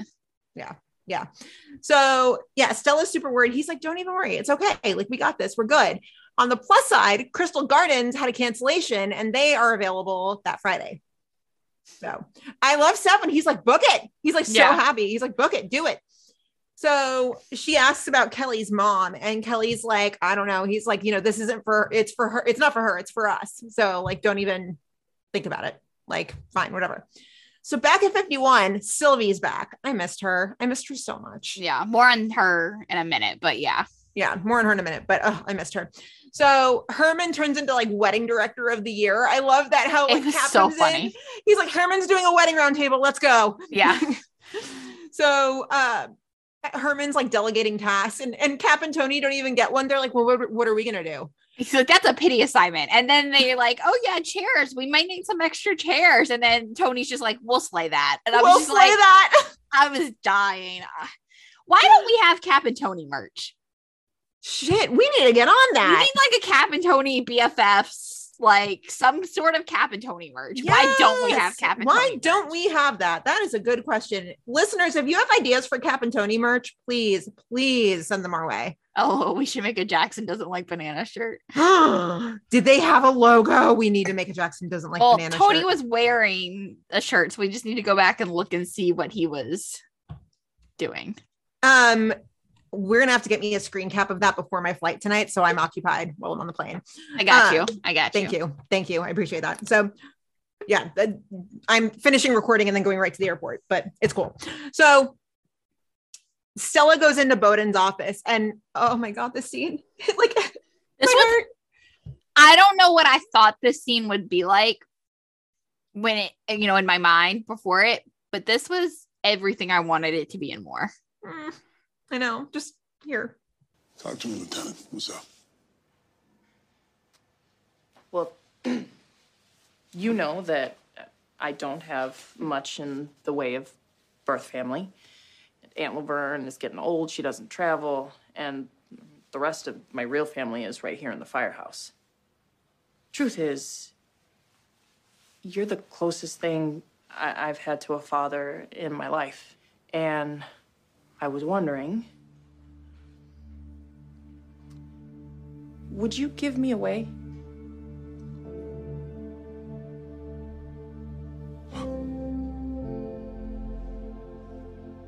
That would be my greatest honor. Really? Yeah. Okay. I mean, no pressure. Before you make any promises, just know that the wedding is in 2 days. Stella, wedding could be yesterday and on the moon, and I would still find a way to walk you down that aisle. I'm like crying again just thinking about it. The wedding could be yesterday and on the moon, and I would still find a way to walk you down the aisle. Oh. That's honestly what I was going to say. I was going to say, like, that line is what kills me every time. Oh my God. It's just so beautiful. So beautiful. Ugh. I know. And just how he's like, that would be my greatest honor. And the way Stella prefaces it, and she's just like, my whole family is actually here. Like, yeah. You're the closest thing I've had to a father. Like, oh my God. My heart. All the feels. Oh my gosh, all the feels. Okay, so then Severide goes to meet with the prosecution, and I guess the Cook County Courthouse is like 2 separate towers, and he's got to walk across the sky bridge to go meet with the grand jury. And on the sky bridge, he spots one of the guys that's working with this drug gang, whatever. So it somehow ends up being like a knife fight in the hallway. A, how did this guy get a knife into the courthouse? B, how does Severide know what to do in a knife fight? Because he's Severide. Also, Cook County might want to get those windows reinforced, because I feel like he fell through that way too easily. Yeah. Also, just LOL that this is the death. I mean, we all kind of assumed once we saw the filming scenes, because, the guy falls out of the window. Because we knew he wasn't going to fall out into a giant airbag. Yeah. And we knew he wasn't going to fall on the concrete and not have somehow survived it. Yeah. Yeah. But also just like, LOL. Like, we had all these theories about like, people were throwing around Hawkins dying and Emma dying and like all these things. And it's just like, oh yeah, some random. It was just some random member. Just, yeah. Again, clown masks. Like, we really should have had clown masks to record this entire episode in. Yeah. I know that wasn't the intention, but when Sev kicked the guy through the glass, I laughed, because that glass was like paper. It definitely would not be like that in real life. Oh no, hell no. That is obviously clearly thin enough for stunt purposes. Yes, for stunt purposes, but also like if that's the glass that Cook County has in their courthouse, like you might need to reevaluate. You might need to reevaluate that, because you're probably opening yourself up to a lawsuit. Probably saying. Yeah. Just saying. Yeah. Yeah. So Sev fights him, kicks him through the wall. That's great. It's clear as day self-defense, but like, I don't know if it's a testament to just how desensitized we are to like television shows and just like horribleness everywhere. But in my brain, I was like, yeah, he kicked a guy through a window and like, yeah. And no big deal. Totally forgetting that, like, oh yeah, Severide doesn't specialize in killing people. This isn't like a Severide thing that he specializes in. I really thought for one teeny tiny second that they were going to make a bigger deal out of it, but I was like, oh no, this is clearly self-defense. And then especially once they realized who it was that died, I was like, oh yeah, duh. But yeah. But like, he's a little shaken. He gets in the car and he's just like, well, yeah. I mean, even if it's self-defense, even if it was end up being a bad guy, I mean, you killed someone. Yeah. Yeah. Like, I would understandably be shaken too. I'm so used to Yellowstone and like the cop shows I watch outside of Chicago PD. I'm just like, he killed a guy. And I was like, okay, moving on. And I was like, why is he so busted up? Oh, because this is Severide. It's not Casey Dutton. They've kind of just did a very different storyline, obviously, on Station 19, where Andy ends up getting sexually assaulted and she ends up killing the guy who sexually assaulted her. And then it's a whole thing. It's like, oh, well, you killed the bad guy, but you also, you did kill someone, you know, it's like, and there's of course no evidence, yada, yada, and it's a whole thing. But like, it kind of made me think of that. It's like, you killed someone. It's bad, you know, self-defense, but like, you did just also kill someone. Yeah, it's still going to rattle you. Yeah, for sure. Wait, sorry, I got sidetracked. I got a text that just popped up. So shit, I forgot what I was about to ask you. Damn it, I hate when I do that. Did Andy get exonerated on Station 19? Yeah. Okay, good. But it still ended with a cliffhanger I didn't like. But yeah, she did. You can tell me. I'm not gonna go back and watch. Well, there's a lot of stuff going on with Jack right now, and Jack basically, because obviously she lost her job. Well, she didn't lose her job, but she was suspended while this was all going on. And she ends up back at 19 because Jack gives up his job and just goes like MIA. He just disappeared? Yeah, he's got some personal stuff going on with his family. And yeah. That's odd. He like met his biological brother and found out that he's basically had, and they were all been a family his whole time, his parents, his brother, his more siblings, whatever. And he got put up for adoption. And so he's kind of been like in a, that's horrible. Yeah. And yeah. So he basically like gave his position up to Andy so she could come back to 19 and he went MIA. We just don't know where he is. Got it. Yeah. Interesting. Okay. So Severide comes back to 51 and talks to Stella in his office and she's so worried. And I felt so bad because she's like, why didn't you call me? And he's like, because there was 59 million things going on. But like, and he's like, and I was a little rattled. Imagine that conversation of like, hey babe, how did the grand jury go? By the way, I just killed someone. I just kicked someone through the glass onto Lakeshore Drive. And killed him. No big. Yeah. It's a normal day. Yeah. So she's like, well, why don't we push things? Like, you know, we need to like rally. Why we should just postpone. And he's like, oh no, hell no. No. He's like, this wedding's happening. I promise. I don't want anything overshadowing it. Anything. Yeah. Precious babies. So then the detective stops by and he's like, so get this Campbell guy, skip town. He's just gone. He's like, we're still going to go after him, but it's a federal problem now. So you don't have to worry, which is Chicago Fire for. You should definitely worry. Definitely worry. You should definitely worry. You may he still may be leaving town, but he's not going to forget. Nope. Yeah. I don't blame him. I wouldn't forget those blue eyes anywhere. But yeah. Is it Bowden who says this? He's like, hey, it's good news. You're the least of his problems now. Yeah. You can never say that kind of stuff out loud on Chicago Fire. Yeah, jinxed it. Yep. Don't do it. Just don't do that. So then Brett takes Stella to I don't think it's Herman's office. I think it's the blue office. Or no, the blue office is bigger. It's definitely because she takes him by the beds and the blue office is over by Bowden's office. It's definitely Herman's office. And all the ladies of 51 have a bachelorette for Stella. It's the best thing I've ever seen. Oh my goodness. And like all you needed, right? I mean, great. Sure. In our dream minds, would it have been great to have like a whole One Chicago Ladies bachelorette night? Of course it would have been. Yes. But like given the circumstances and given what we're working with, all we needed was Brett, Violet, and Kylie. That's all we needed. And it was perfect. It was so perfect. So perfect. What's the bride, like how well do you know the bride game? Bryna, I swear if you spring this question on me at the Bachelorette, like I'm gonna have to make note of that. My oldest niece is 16. Well, the same thing with Kylie's 18. I'm like, you know, I'm surprised. It's like, what's the bride to be's favorite position in the CFD?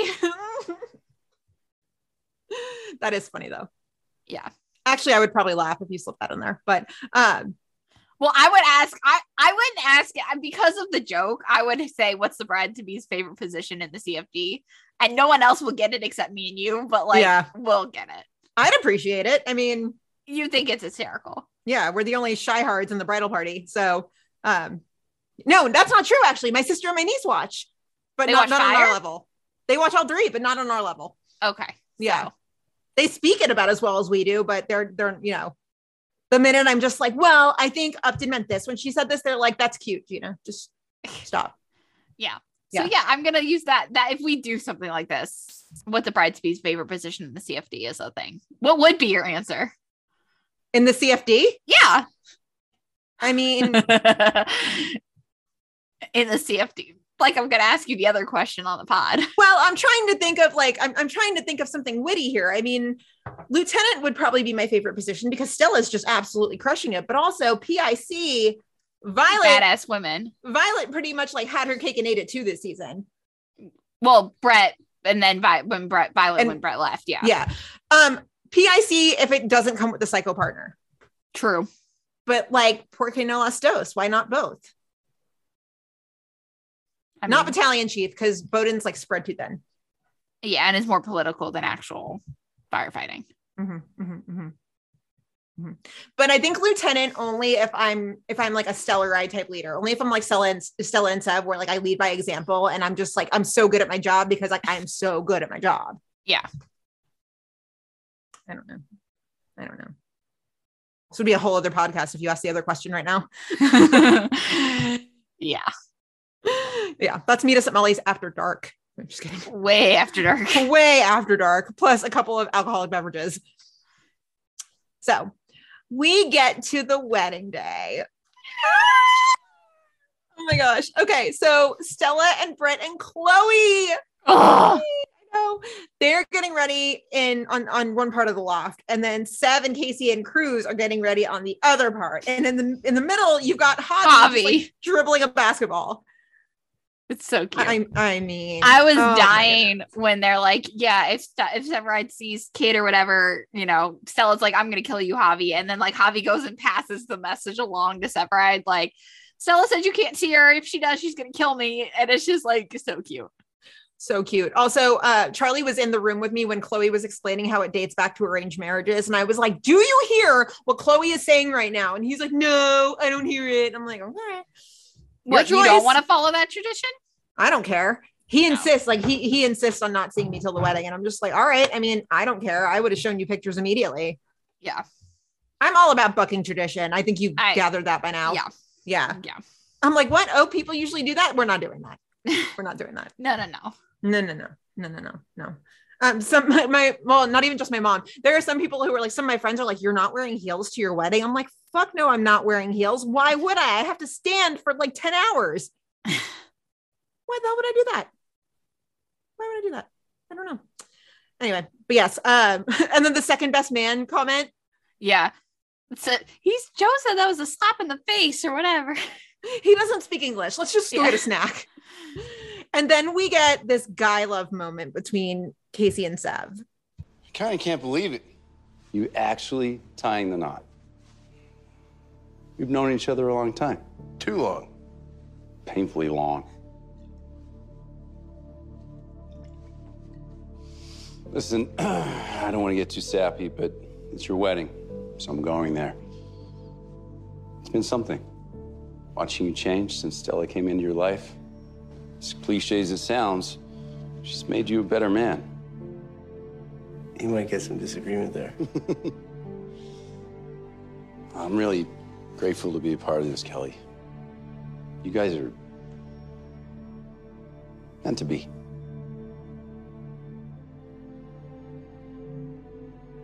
I'm even more grateful to have you. Hasn't been the same around here since you left. Never will be. Oh, my heart. My heart. I know. This is as close as we're going to get to those two being like, I love you, man. I love you too. And if we couldn't get a cigar chat, this is the next best thing. This is the next best thing. Perfect.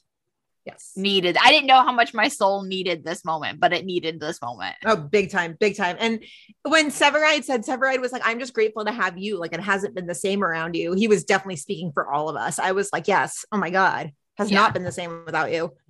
Ugh. I see old episodes now and then I'm going to go, I miss Casey. Like you don't know what you got until it's gone. Gone. Yep. Yeah. Yep. Okay, so they get to the venue, which, by the way, isn't Crystal Gardens at Navy Pier? Yes. So in an interview with Us Weekly, and I don't know how much of this is true and how much of this is story, but Taylor said that because the day they remember when we were talking about permits and the weather was bad and then they like canceled filming or whatever that day. I think basically what happened is, and I don't know this is true, this is what I'm taking from Taylor's Us Weekly interview, but that like the weather caused them to change locations. I think maybe I don't know. And I don't know whether the whole storyline still was supposed to be like, oh, we're going to, something happened to the original location and they're going to end up at a second location. Mm-hmm. But weather definitely, I think, played a part in some of the filming stuff too. Yeah. Cause wherever they showed up to, that was not Navy Pier. No, it's down at the river. That was the river. Yeah. But if you look at the behind the scenes stuff, like all those like interview clips, and they're all wearing jackets in the terrible weather, that is at Navy Pier. I'm pretty sure that's at Navy Pier. Huh. Okay. Like on the day when filming was bad and they were trying to get filming in. I'm pretty sure that was at Navy Pier. Don't quote me on that, but I'm pretty sure. Huh. God, I miss Chicago so much. I know. Yeah, so they get to the venue, but the original couple's wedding is back on. And so Stellaride's like, fuck, like, what do we do? I love how they're like, Severide's like, he's still standing with his back to her. And he's like, what do you want to do? Like talking over her shoulder because like, it's so cute. She just insists that he not see her in the dress. It's so cute. So cute. So cute. And so Casey to the rescue, of course, he's like, hey, got a boat. They're like, what? There's a tour boat down on the river that like only had 2 people booked for the tour. So they were able to buy it out. And the guy's a ship captain. So he was able to marry them. Yeah. Also just LOL at Cap and Tony being like, and Costella's like, well, if everyone's okay with standing, and Cap and Tony are like, nope, we got you covered with the chairs. And they're like, we saved the day. And we saved the day. Hysterical. The little bro moment though, when Casey like, oh, I found a boat, and like Severide goes, oh, you're a genius, and Casey says me goes, I know. I'm like, so cute. That is such an us moment. That is so something we would do. Yeah, I love it. Yeah, so funny. So then Bowden mentions to Kelly, he's like, hey, like you have your phone off, but your mom's trying to get hold of you. Which this wasn't even on my radar. I just figured that like Mama Seb wasn't going to be there at all. So for us to have any mention of her was great. I love it. Yeah, I love it. So he FaceTimes with his mom and she tried to make it, but there were travel delays. And, she's basically just like, I'm so happy for you. And he's like, I figured you didn't care. And she's like, no, forget what I said. Like, you deserve all the happiness in the world. Yeah, it was really nice. It would have been a little better if we could have had like an in-person cameo, but like, I'll take the FaceTime. But I mean, if Jennifer Delaney couldn't make it, that is the next best thing. At least we had an actual FaceTime. Like, yeah, for sure. Yeah. That's thinking on your feet. That's good. For sure. That's good. Yeah. So then we get the ceremony. Oh, I know. Oh my God. The moment when he's like, I'm not even going to ask if you're ready. And then like the opening chords of All of Me starts. I was like, how much did Fire spend on this music? I know. Because not only did we get that, we got Bruno Mars too at the reception. We never get original songs. We never get songs. I mean, last year's finale, we had the song during the Brettsy sexy time scene. But yeah, it's called Rest. But we had Gaga in like the early seasons when Taylor was still dating her. We did. Yeah. And because everybody had been telling Derek to like, put Lady Gaga on the show. And so in Derek fashion, he was like, stop it. And just like had Cruz listening to it at some point. I don't remember that at all. Yeah. But I remember. Either way, it's very rare for us to have a song with words, and let alone not one, but 2 and 2 big songs. Yeah. Oh my God. And John Legend's All of Me just takes me back to finale. Like, I remember the first time I heard that, like right when it came out, they used it in the Grey's season 9 finale. And I just like, every time I hear the song, I picture this. So now I'm also, in addition to that, I'm going to picture Stellaride getting married. Every time I hear the song, it's gonna. Okay. But was it a lovey-dovey moment on Grey's, or was it like, did they do to it what they did to like Chasing Cars by Snow Patrol, that every time you see it, you're like, something's about to crash? I remember it because it was the first time It was like a big Joe and Alex moment. It was like kind of their first big like romantic moment at the end of that season when they met. So like that's why I think of it. But yes. Okay, but I don't even like, nothing I say can fully do these vows justice. I just play them. Kelly, the simple truth is that you are magic to me. Whenever I'm at my lowest, you lift me up. You never leave my side.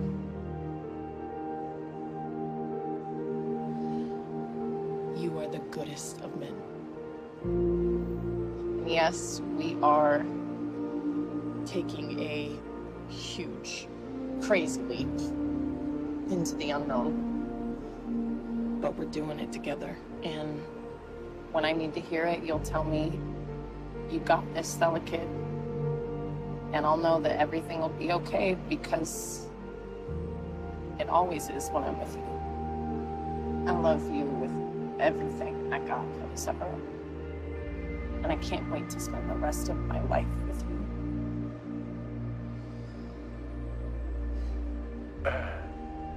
Stella, I decided a long time ago that if I was going to be with you, I needed to be worthy of you, which seemed impossible. How do I become worthy of someone brave enough to show who they are, inside and out?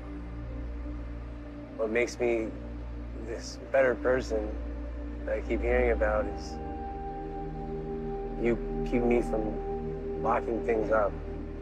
Instead, you made sure you really knew me. And by some miracle, you still loved me. So I might never be worthy of you, but I promise to spend the rest of my life trying. I love you. I love all of it. I hadn't even considered whether or not they were going to write vows. Like, it literally never crossed my mind. Even when we were planning our own Stellaride wedding back when we did our Patreon episode, literally never crossed my mind of like, would they write vows or would they? I just kind of assumed, I guess, they were going to do like the traditional vows. But I love the fact that they wrote vows. Love. There's a part of me that wishes that we had known the vows before they aired so that when Andrea was on, we could have been like, Andrea, like, you slayed with the vows. Yeah. Slayed. Oh my God. I don't know which part of it I love more. I love that Stella tells him that he's magic and she's just like, you know, all I have to hear is you've got it, Stella kid, and then everything's okay again. Like, I also love the fact that Kelly was like, basically like, you know, I once told you that I was going to try to be the man that you deserve. And I'm going to spend the rest of my life trying to be that man. Like, it's just like, oh. Mwah, chef's kiss. Perfection. Amazing. Every ounce of that was art. Yeah. Hang that in the Louvre. Take a still of that scene and just like hang it in the Louvre. Exactly. Perfection. And then we get so at the reception's super cute, but then we basically end it with the Stellaride wedding night at the cabin. So they went to the cabin for their wedding night. This is also the moment when the show was airing live that Pepper decided to step on the remote. Oh my goodness. I love that dog and I never get mad at him, but that moment I was like, Pepper! Like, yeah. So Sev even carries her across the threshold. It's so cute. And they're laughing and they're just so happy. Yeah. They're so happy. I love hearing them happy. This morning when I was rewatching it, I definitely was pausing like a bunch of times because like when Severide goes to turn the lights on, I was looking for the wedding ring. And it's like, oh my God, Severide's wearing a wedding ring. What the fuck? I haven't spotted it. I didn't spot it yet. So is it a regular ring or is it going to be like black bands like Upstead? This is silver. I love it. Okay. So if we call it Ringstead with them, I figure we've got to call it Stellar Ring with them, right? Stellar Ring. Yes. Stellar Ring. Yeah. Yes. So we've got Ringstead and Stellar Ring. Yeah. I love it. Yeah. Ringer eye just doesn't ring. It doesn't sound good. No. Doesn't flow. Stellar Ring. Yeah. Now we get to play ring spotting on 2 shows. That's going to be super fun. Yes. Love it. I love it. The part that we're avoiding talking about here because, everything's so nice and wonderful is that the last shot of the episode is a truck pulling up to the cabin and we don't know what it is. I'm going to hang on to the headcanon in my head that it's a fake out and it's Casey because they forgot something at the ceremony. I'm going to hold on to that throughout the whole summer. You probably need to pick a different character because it definitely won't be Casey.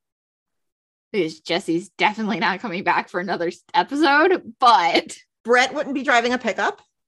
No, Jesse is not or Casey doesn't drive that nice of a pickup. No, I'm gonna stick with Casey. It's gonna be a happy place in my head. Okay. Mm-hmm. Yep. Cool. Yep. Got a lot of listener thoughts on this one. Christine S said, I am just thrilled with how they handled the wedding on the show. For once, we got a wedding that lasted more than 2 minutes at the end of an episode. Oh, yes. I love how they wove it all into the episode and did it all in a very Chicago Fire way. The Firehouse family banding together to make it happen at the last minute with Herman as the coordinator truly captured the spirit of the show as a whole. I love the impromptu bachelorette in the officers' quarters. We got to see them getting ready and even a sweet little Savasi chat. Then there's the mad dash around town to get those 2 married no matter what. Oh my God, the moment when Herman's like, these 2 have commitment issues. They have to do this now. Yeah. From the moment the episode started, Severide was determined to marry Stella, and he made that very clear. I love that we couldn't get Kim Delaney in person, or since we couldn't get Kim Delaney, I called her Jennifer Delaney. That's not right at all. We couldn't get Kim Delaney in person. We at least saw Mama Sev give her blessing. And she says, I still have my fingers crossed for her to come visit them at some point next season. The vows were perfect. The holding was simple and low key, yet still incredibly special. I feel like they really did right by us with all the wedding stuff we got to see. And he even carried her over the threshold. That's a perfect way to put it. They really did right by us. Yeah, it definitely felt very earned. Very, very earned. And if that's what if we had to sacrifice like a cliffhanger for that, I'm perfectly fine with it. I feel like sometimes cliffhangers are just like overkill. Yeah, again, I think the hype made it seem like there was going to be some huge dramatic cliffhanger and yada yada yada, but like yeah, I mean yes, in my perfect mind I would rather have this than anything else, but yeah.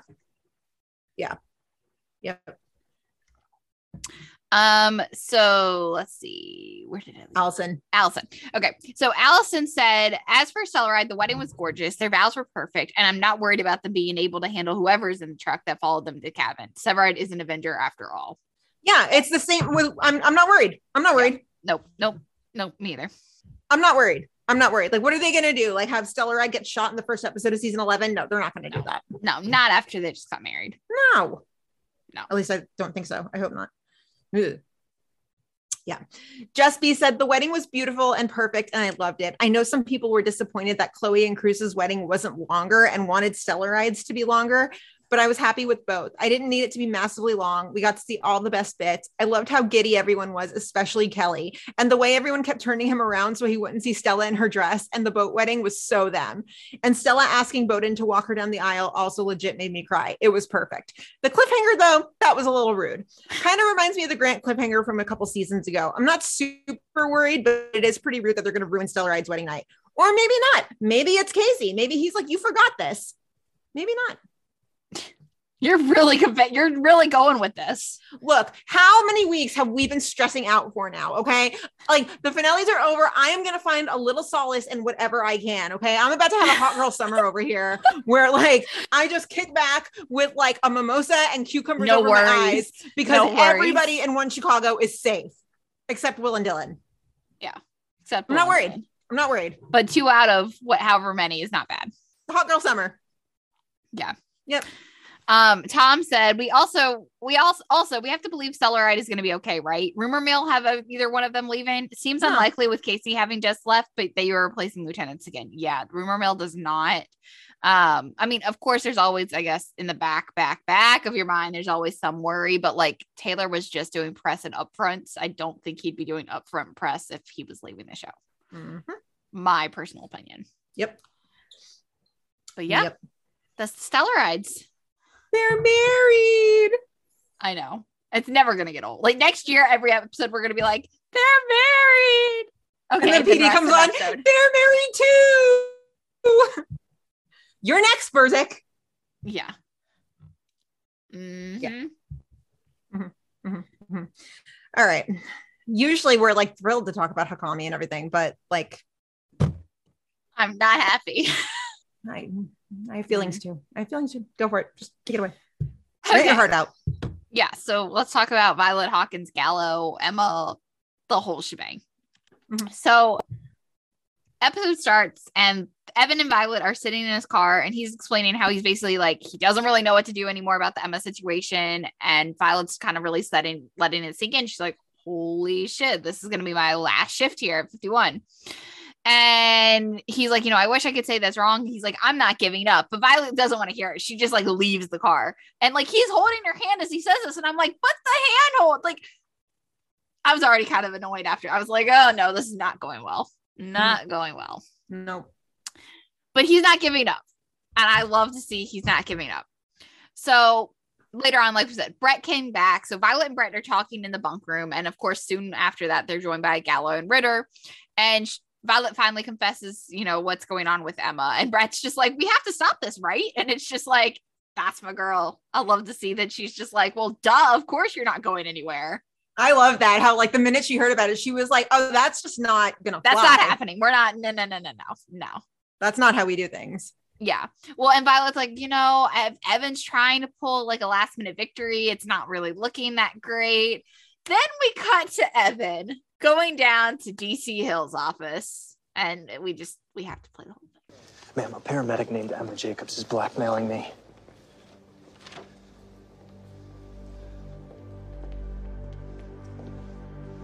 She's demanding I give her Violet McCombie's spot at Firehouse 51, or she's gonna level false accusations that are gonna be hard to disprove. Because of your indelicate relationship with McCombie. Yeah, I know all about it. There's nothing indelicate about our relationship. Chief, I don't owe you any favors. I'm not looking for favors, ma'am. I'm looking for justice. Whatever the cost, I'll lie on this grenade to eliminate any conflict of interest. If you need to transfer me to another district, even buzz me down a paramedic, go right ahead. Demand my resignation if you have to. Let me take the hit for this because Violet doesn't deserve what's happening to her.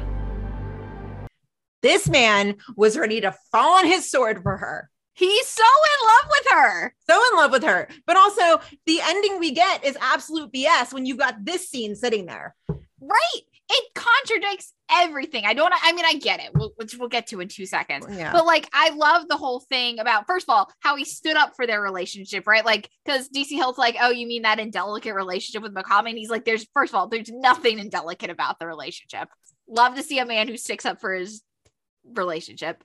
Also, I love the fact that he was like, listen, like, I don't really care what happens to me. Like, if you have to fucking like push me down to paramedic again, like, I don't really care. But like, Violet doesn't deserve what's happening to her. Her career doesn't deserve it. And I loved everything about this. Everything about this. Every single thing. Yeah. He was gonna fall on his sword, damn it. Hawkins really is like moving up there in the ranks of like one Chicago man. Best. Yeah. Best. Also, so we're back at 51 and I was dying at the fact that like Emma comes in at the tail end of the like Stellaride wedding hive meeting or whatever. And she's like, anything I can help with? And Gallo's like, nope, you're not going to be here. That was savage. Savage, but also art. Also art. Exactly. Art. Yes. And then also just like when Brett is being all nice to Emma and she's like, Violet is the best. Like, you're so lucky to have her. And Emma, the look on Emma's face. Again, art. Yes. Art. Yes. Art. So later on, all of 51 gets called out to this apartment fire.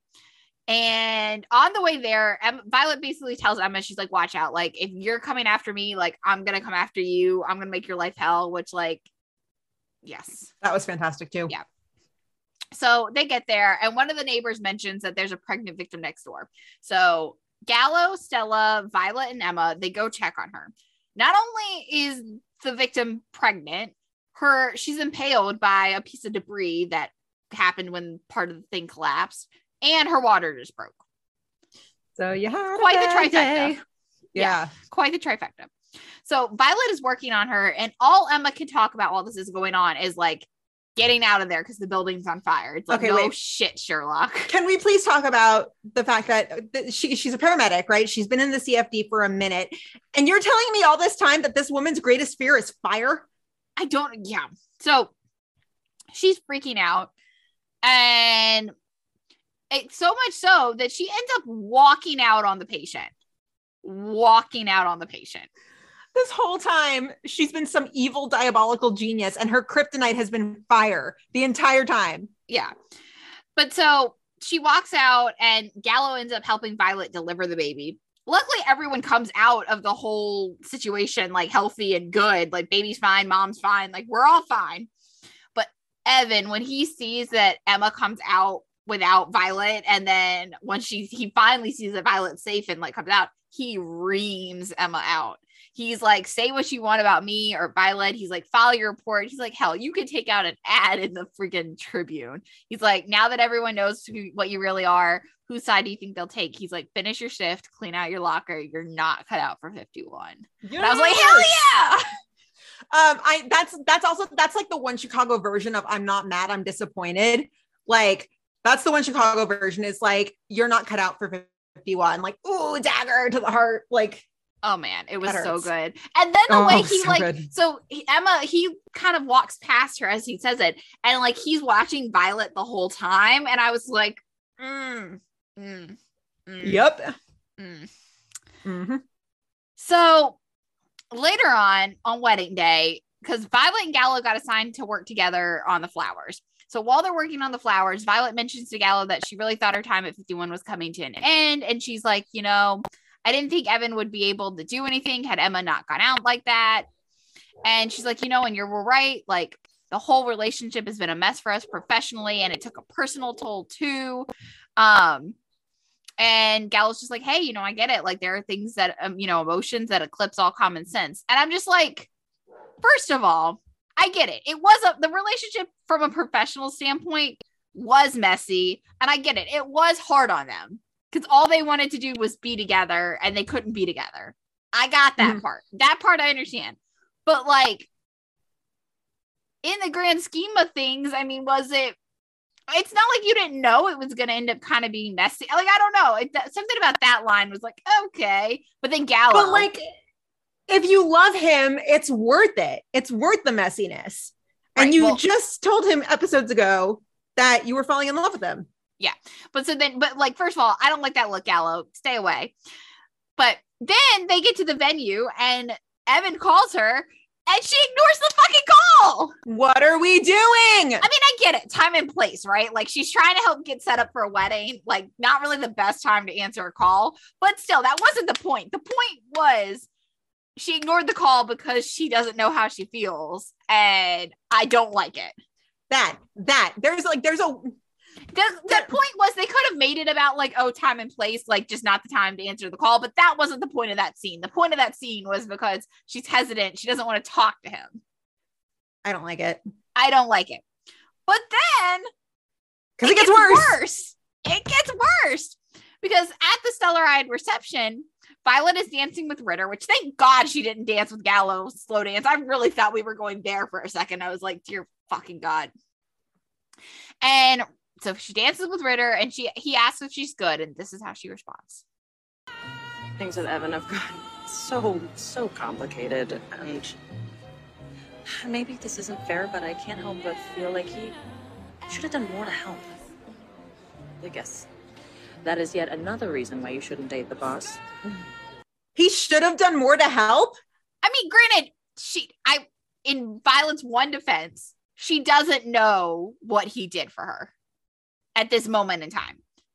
But still, he tried even if you didn't know that he went so far as to go to DC Hill's office and put his career on the line, even if you don't know that, to say that he should have done more, like, he did everything that he knew to do. It's so unfair to him. And I absolutely hate where they took him because in the matter of one episode, they took one episode and she's literally balling him up and throwing him away. For Gallo! After everything we've had this season.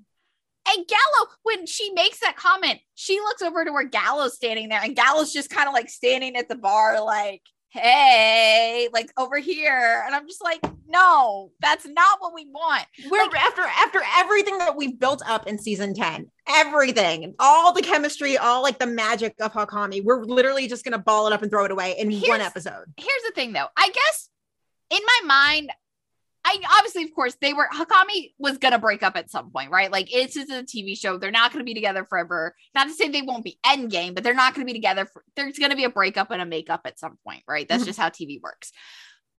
But I didn't think it was going to be like this. And I certainly didn't think it was going to happen simultaneously with looks to Gallo. And I think that's honestly what rubs me more the wrong way, is that not only is she feeling like this about Evan, but she's also kind of simultaneously looking at Gallo. And it's like, no, what are we doing? No. You just said you were in love with Evan. Why are you looking at Gallo like that? It's the abruptness that makes me kind of mad. Although I will say, as much as I would have honestly rather have it gone the way that we wanted, right? Like Hakami together and whatever. I'm honestly feeling pretty good that even though I don't want a love triangle, I will repeat it again. I don't want Violet and Gallo together. I don't. I'm feeling pretty good about Jimmy in season 11 though. You are? Okay. I don't know how I feel. I mean, of course I want to see him back in season 11. Duh. But I could see that unfortunately being a dropped storyline where we're just like, Violet's never going to know that Hawkins offered to fall on a sword. No way. I think they did that on purpose. I think not as long as why else then show it to us? Why else go so far as to say, like, if they weren't going to do anything with it, I think they just say, oh, well, Evan didn't really try. Like Violet, Emma just kind of faded out in the black and it is what it is. I think they show us the DC Hill. I think they built him up so much in our eyes that's why we're mad. And I don't see it being dropped. I mean, it's been a year since Kim was almost murdered and she still doesn't know that Roy's dead. That's a little different though. I mean, I'm just saying it's shows, different writer, but that's two different things in my mind. They're not the same. I know. I'm feeling, I don't think he's going to be a regular. I just think this is already such a big cast that, like, as much as I would love to see him on a regular, but I do think, I mean, he was a recurring, I guess, technically, or was he technically guest? And he was in almost every episode this season anyway. So I think there's still ways for us to see him in almost every episode and like him not technically be a regular. But yeah. I wonder if Jimmy knows that like he is stuck with the One Chicago fandom forever now. Duh. Like ever. Duh. Yeah, you don't get rid of us. We just stick with you for the duration of ever, your career. Duh. Yeah. Duh. Yeah. Okay, but going back to so Hakami, but we have to talk about the Emma part too. Okay. All of this build up only for her to just exit stage left. Yeah. No, I really not what I thought. Not what I thought. We really thought she was going to be an Ava Becker, and she wasn't. I mean, she kind of was leading up to it, but she wasn't. That is funny. I will say that when we were having this conversation last night, do you think Caitlin comes back to like wrap it up? Because it did kind of seem a little like anti-dramatic. I mean, like it's just not that dramatic. Like, do you think I could see either one? I don't. My personal opinion is I think it's kind of done only because I have a really hard time believing they bring Caitlin back just for the premiere, just to be like, okay, and you're gone again. Yeah. I don't know. It just seemed very like, what?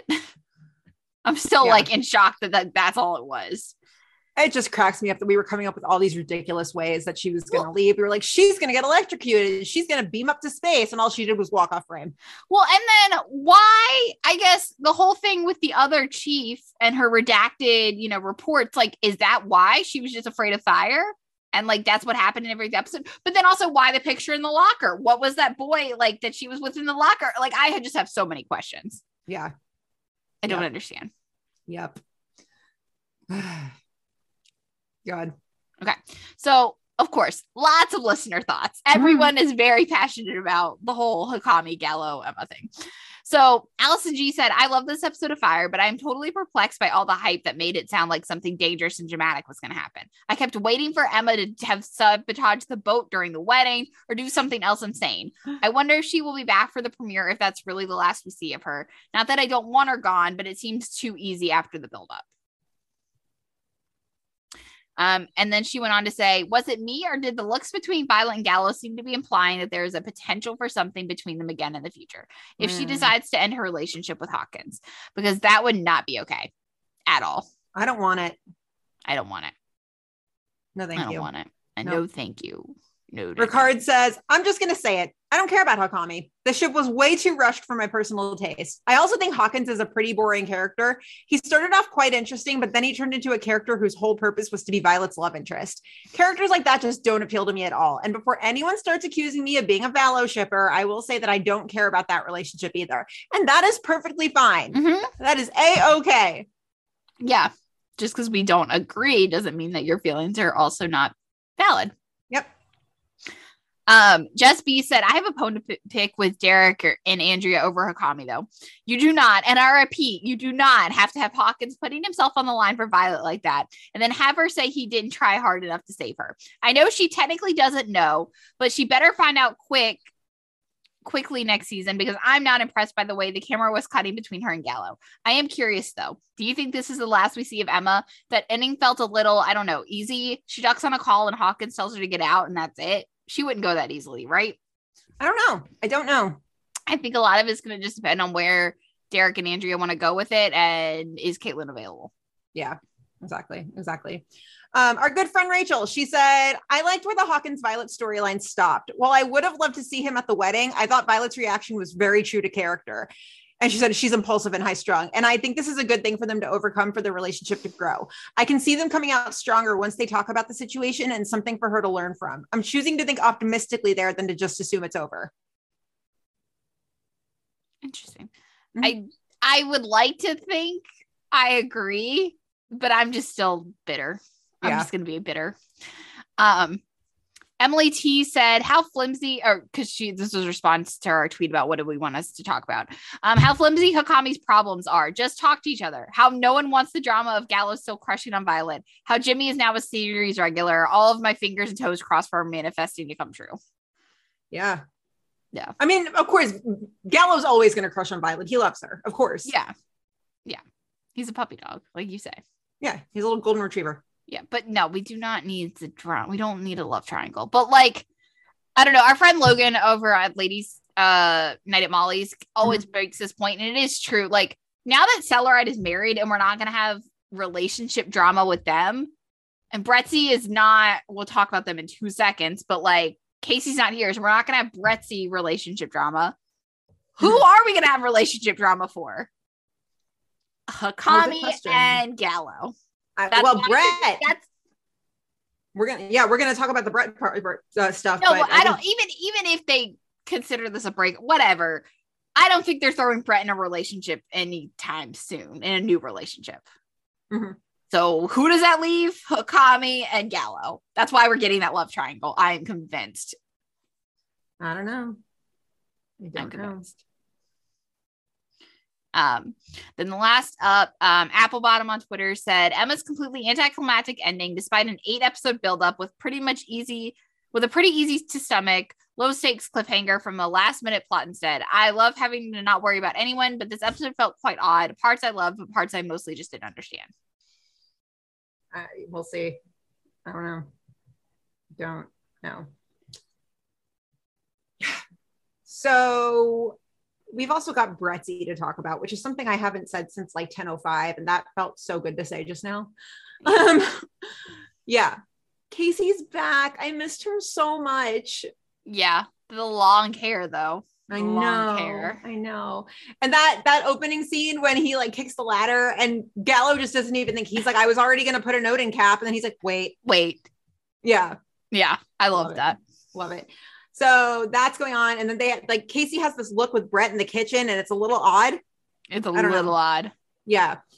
So then later on, Casey gives Gallo his favorite axe, which like I was today years old. He had a favorite axe. Yeah, I was today years old when I found out that Casey has a favorite axe.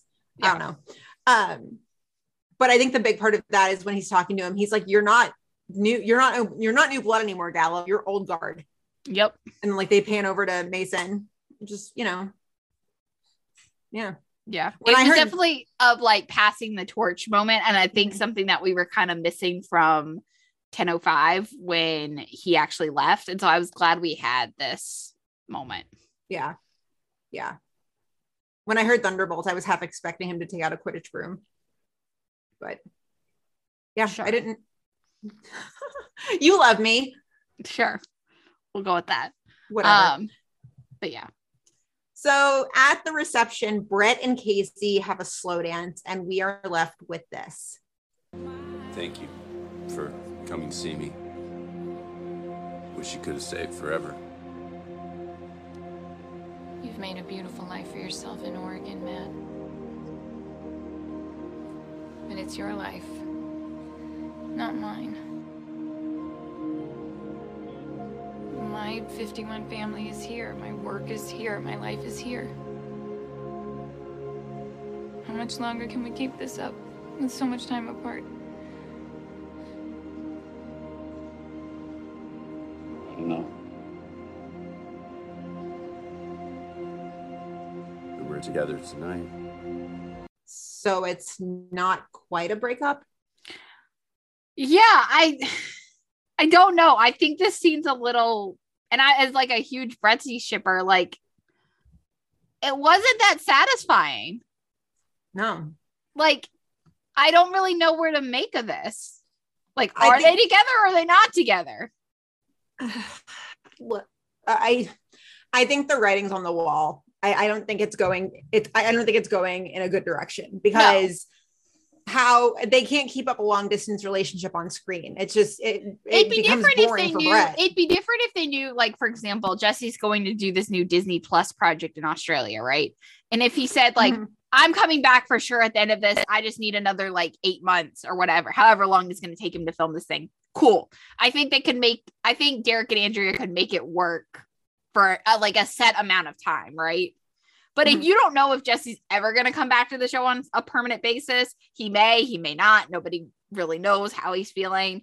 Like, you kind of have to do so. I mean, I don't know. But I honestly just wish they just ripped the Band-Aid off then.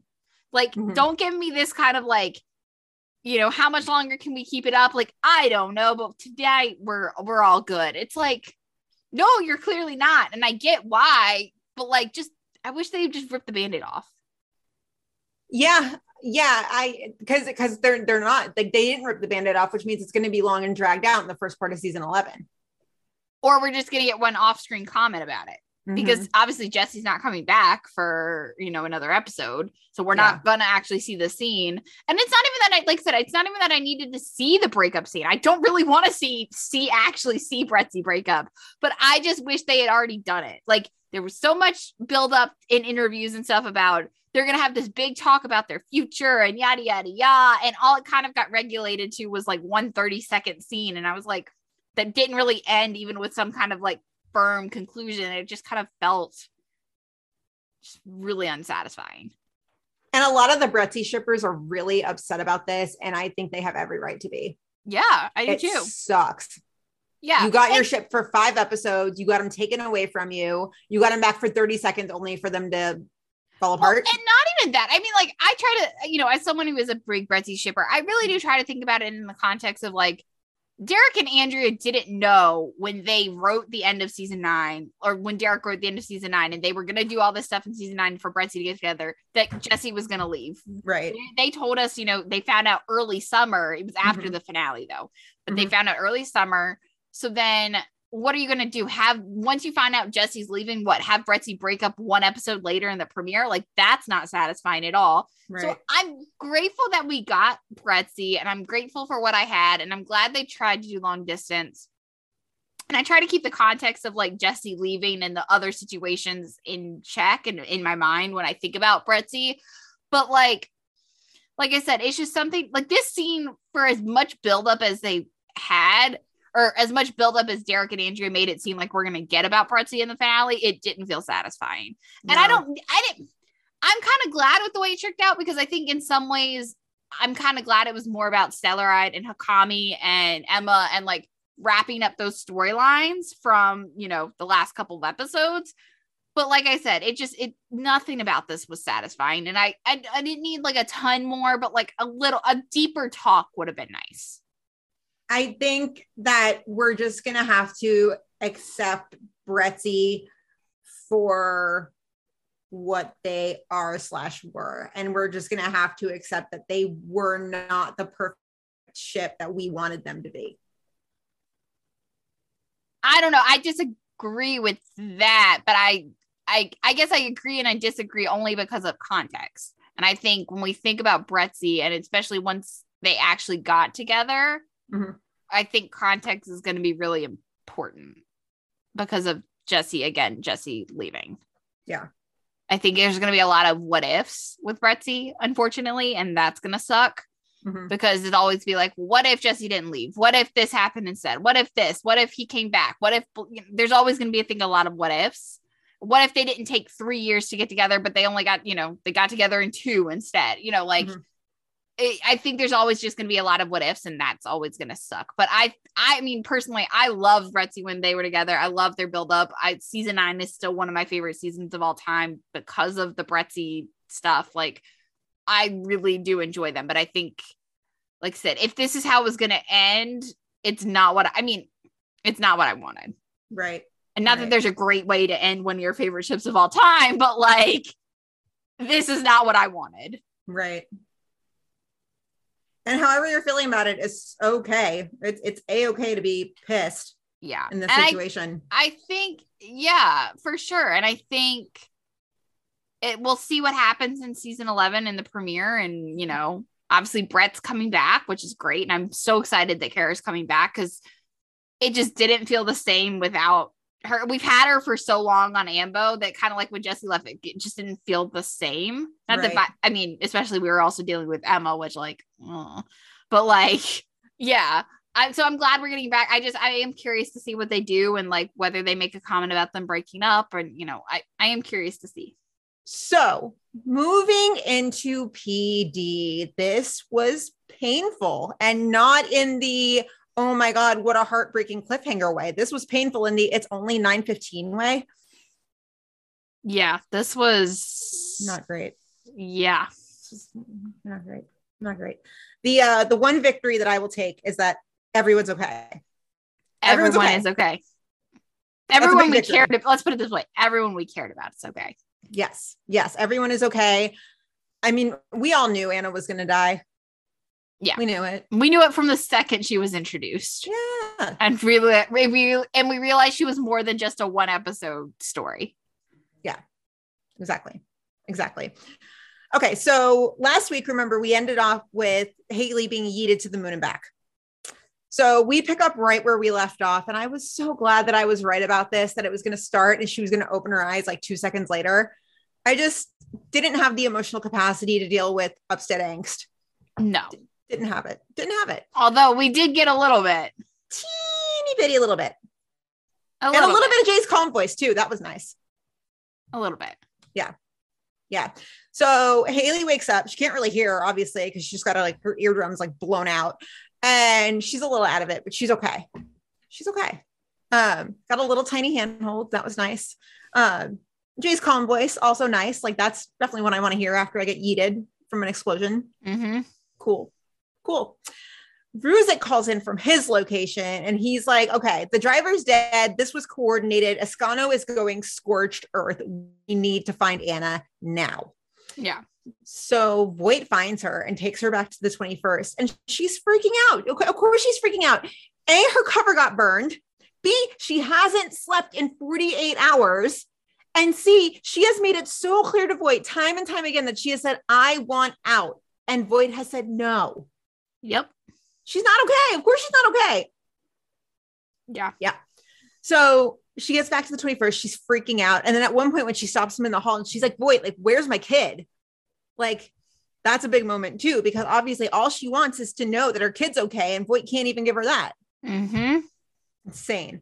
So Voight's like, we got to keep going. We got to keep going. We got to keep going. So Anna starts wandering around, and she finds the board with like her name on it and everything. And Voight comes and finds her, and they chat. Anna, we need to talk about what comes next. I die. For nothing, right? Ascano finds me and kills me, and I die. No. I'm no different than any of these men, right? I mean, actually, I'm worse. He trusted me. Yeah, he did. And it didn't mean anything. No, it did. It does. Anna, it's not over. I am getting Ascano off the street. It was never enough without somebody close, without me, because that's why you were using me. You needed me. Anna, I won't let anything happen to you. We're getting Ascano. Voight fucked up. Yeah, and he fucked up, and now when he needs her again, he's, I don't blame Anna for not believing him. I don't either. Why would she have any reason to trust what he says? Right. And lying to her just to keep her focused, it's not gonna get the result you want. It's just gonna make things worse. Exactly. Yeah. And the fact that she knew her fate already, and he was like, no, we just have to keep going. We just have to keep going. Like, no, she's not stupid. No, Anna's never been stupid in this whole thing. Right. She knows what she's doing. She just also had Voight kind of painted this picture in her mind of what could be, and she just kind of naively believed that, but like, she's not stupid. Nope, not at all. And I just can't, I'm trying to figure out here if did Voight just want to get Ascano so badly that he lost sight of the fact that like she's a human being, or did he want to find Ascano so badly so that Anna could have a good life, or did he want to get Ascano off the streets? I don't know. And that's what I don't understand is like, because this storyline's been going on for so long. I having even a hard time remembering exactly what happened. Who came first, Anna or Ascano? Like, did they fall into an Ascano storyline and then they used Anna as the CI? Or did Anna come first and then Ascano happened and they used Anna again? I think it was the other way around, but I'm also inclined to say it was just the same episode that we met both. I don't remember. I don't either. At this point. But yeah, I never understand why we haven't seen Voight this motivated. I'm trying to combine my words here. Voight this motivated about a case in a really long time. No, you're right about that. You're right. Like, why? Yeah, that's the tricky part. And is it because of the connection he's made with Anna? Because I mean, we talk all the time about how lonely Voight is. Was he like, did he connect with her and find that connection and remember like, oh, this is what it feels like to connect with a human, and like, I don't want to let that go? Or did he want Ascano off the street so badly? Was it a mix of both? Like, it's hard to pinpoint. It makes no sense. Right. So Jay and one of the ASAs, they basically interview Anna on camera. And this basically just shows how shifty Ascano is because, even though all this stuff is going on, there's never been clear-cut evidence. The ASA is like, did he talk about narcotics? No. Did you see him handle narcotics? No. It's like, but it was implied, but implied is not something we can use that will hold up in the court of law. Yeah, it's not enough. Didn't see him commit any crimes, none of it. Yep. None. So then we come back from, we're in the interrogation room, and then we go behind the mirror, and Haley's back at work. How? You get yeeted and you're already back and walking and back at work. Why? She got lucky.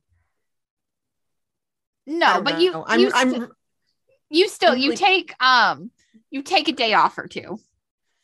Maybe, but I imagine that conversation being like, Voight's like, take a day off. And she's like, boss, it's the season finale. Never. So I don't know. But yeah, maybe she got lucky and it just looked a lot worse than it was. I don't know, but I'm okay with it. I don't know. So ASA Chapman basically tells Voight the same thing, because Voight's like, okay, we're going to take this case. We're going to give it to the ASA. We're going to do it. He specifically targets Chapman because he's like, she's the youngest one in like complex prosecutions or something. And she basically is like, yeah, get out of here. There's nothing concrete. I can't make the case stick. And Voight threatens her. This made me so mad. Yeah, this was nope. He's like, this case is going to make your career. And if you pass on it, I'm going to make sure the feds know. And I'm going to ruin your career like 6 months into it. Fuck you, Voight. Fuck you. The whole thing is she's like, she's like, I've heard of you. And he's like, yeah, then you know I'm good for it. It's like, fuck you. No, that is that toxic man. Like, that's the toxic shit that men spew. And like, you tell them no and you set a boundary and they're just like, oh, but you owe me. Fuck that noise. Fuck that. Yeah. Fuck that noise. If she's telling you don't have a case, it's because you don't have a case. Yeah. Based on her knowledge and experience, which includes 3 years of painstaking, horrible, traumatic law school and taking the bar exam, she knows what she's talking about, is my point. Okay. Am I projecting? I might be a little bit, but whatever. Like, fuck you, Voight. Yeah. That's not cool. And even if he's like, I'm good for it, still. I'm so annoyed. Me too. She does give him property search warrants so that they can roll up on every single property he's affiliated with. So one part of intelligence rolls up on one house. Voight and Jay roll up on the bakery. They all kind of disperse to different places. So they go to the bakery and Voight goes down to the basement. And here is your twist. Okay. Like, we all thought the episode was going to end in like, maybe Escano got brought to justice and Anna died or whatever. Twist. Escano's dead. Anna killed him. Yep. I don't really know if I ever thought about that happening. Like, we're talking about things that we like could see coming. Like, we all knew Anna was going to die, right? Right. But did I see Anna killing Escano first before she died? No. I'll be honest. No. That was a good, going to kill her. Yeah, that was a good little twist. Nicely done, Gwen. Nicely done, bestie Gwen. Yeah, and so Escano just straight up is like, Anna stabbed me. And she's gone from the safe house, because Voight calls the safe house and they're like, no, she's gone. She escaped. And so Voight leaves the scene as Kim and Haley are there. And he's like, we're doing this off books. And Haley's like, why are we doing this off books? And Voight's like, we're doing it off books. Like, yeah, stop. So he goes to Anna's house and all he finds is evidence of her cleaning up the murder. Her clothes are everywhere. There's bleach on the counter. Her cell phone's there. So like, he can't even reach her if he wanted. He calls the sitter to let her know to call him if he sees or hears from her. And while that's going on, he notices blood on the oven. And like, as he's on the phone, he's like spraying cleanser and like wiping off the blood. Oh, Voight, have you not learned your lessons? Never. Yeah. Never. No. So Voight goes back to the 21st and we get this scene. Where's Anna? Hold on. You're going to talk to me.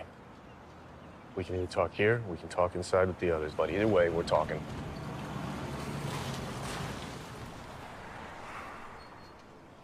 Escano gave us a dying declaration and we both heard it.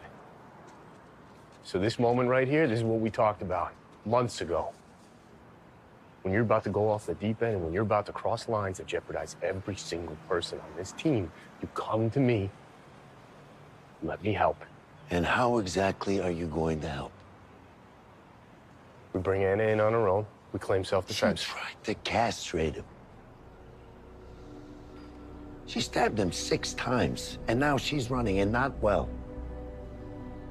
There is no shiny fix for this, Jay. Then what are you gonna do?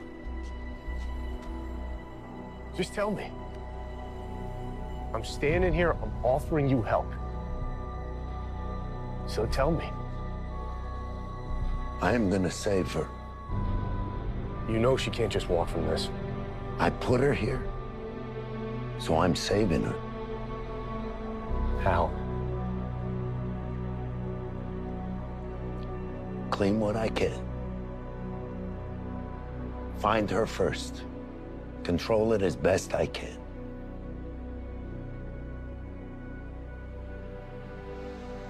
Look, you want to help me, Jay? Then help me save her. Coming full circle. I know. But like, Jay's trying so hard, I feel like, to make this partnership with Voight happen when clearly they're just on such different pages when it comes to their policing. Like, he's trying so hard.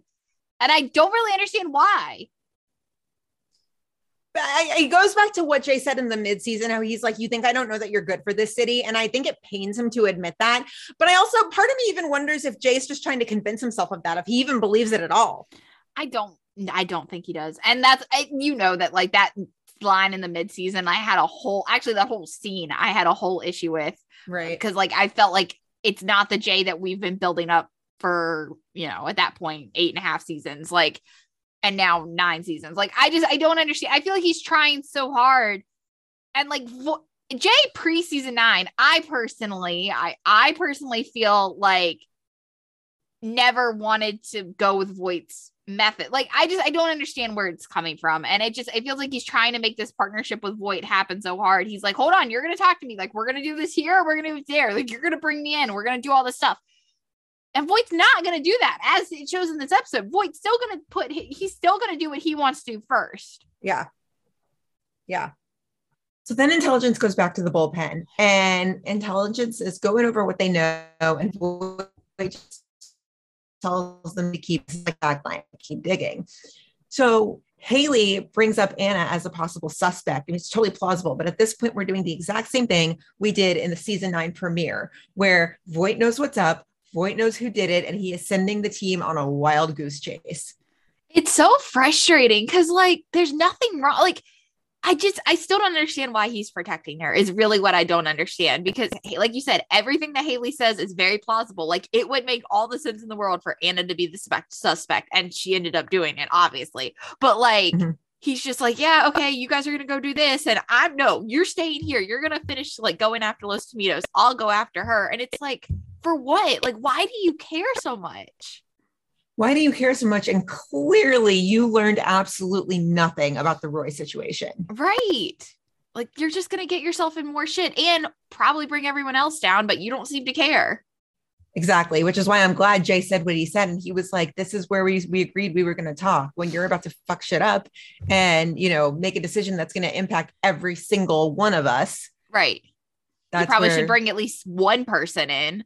But Voight doesn't see it that way. And it drives me fucking insane. He's never going to learn. No, unfortunately, I don't think he will. The definition of insanity is doing the same thing over and over and expecting a different result every time. Yep. Straight up. Okay. So Voight's just like, don't worry, I'll take care of Anna. Like, I'll find her. And Haley's just like, the fuck?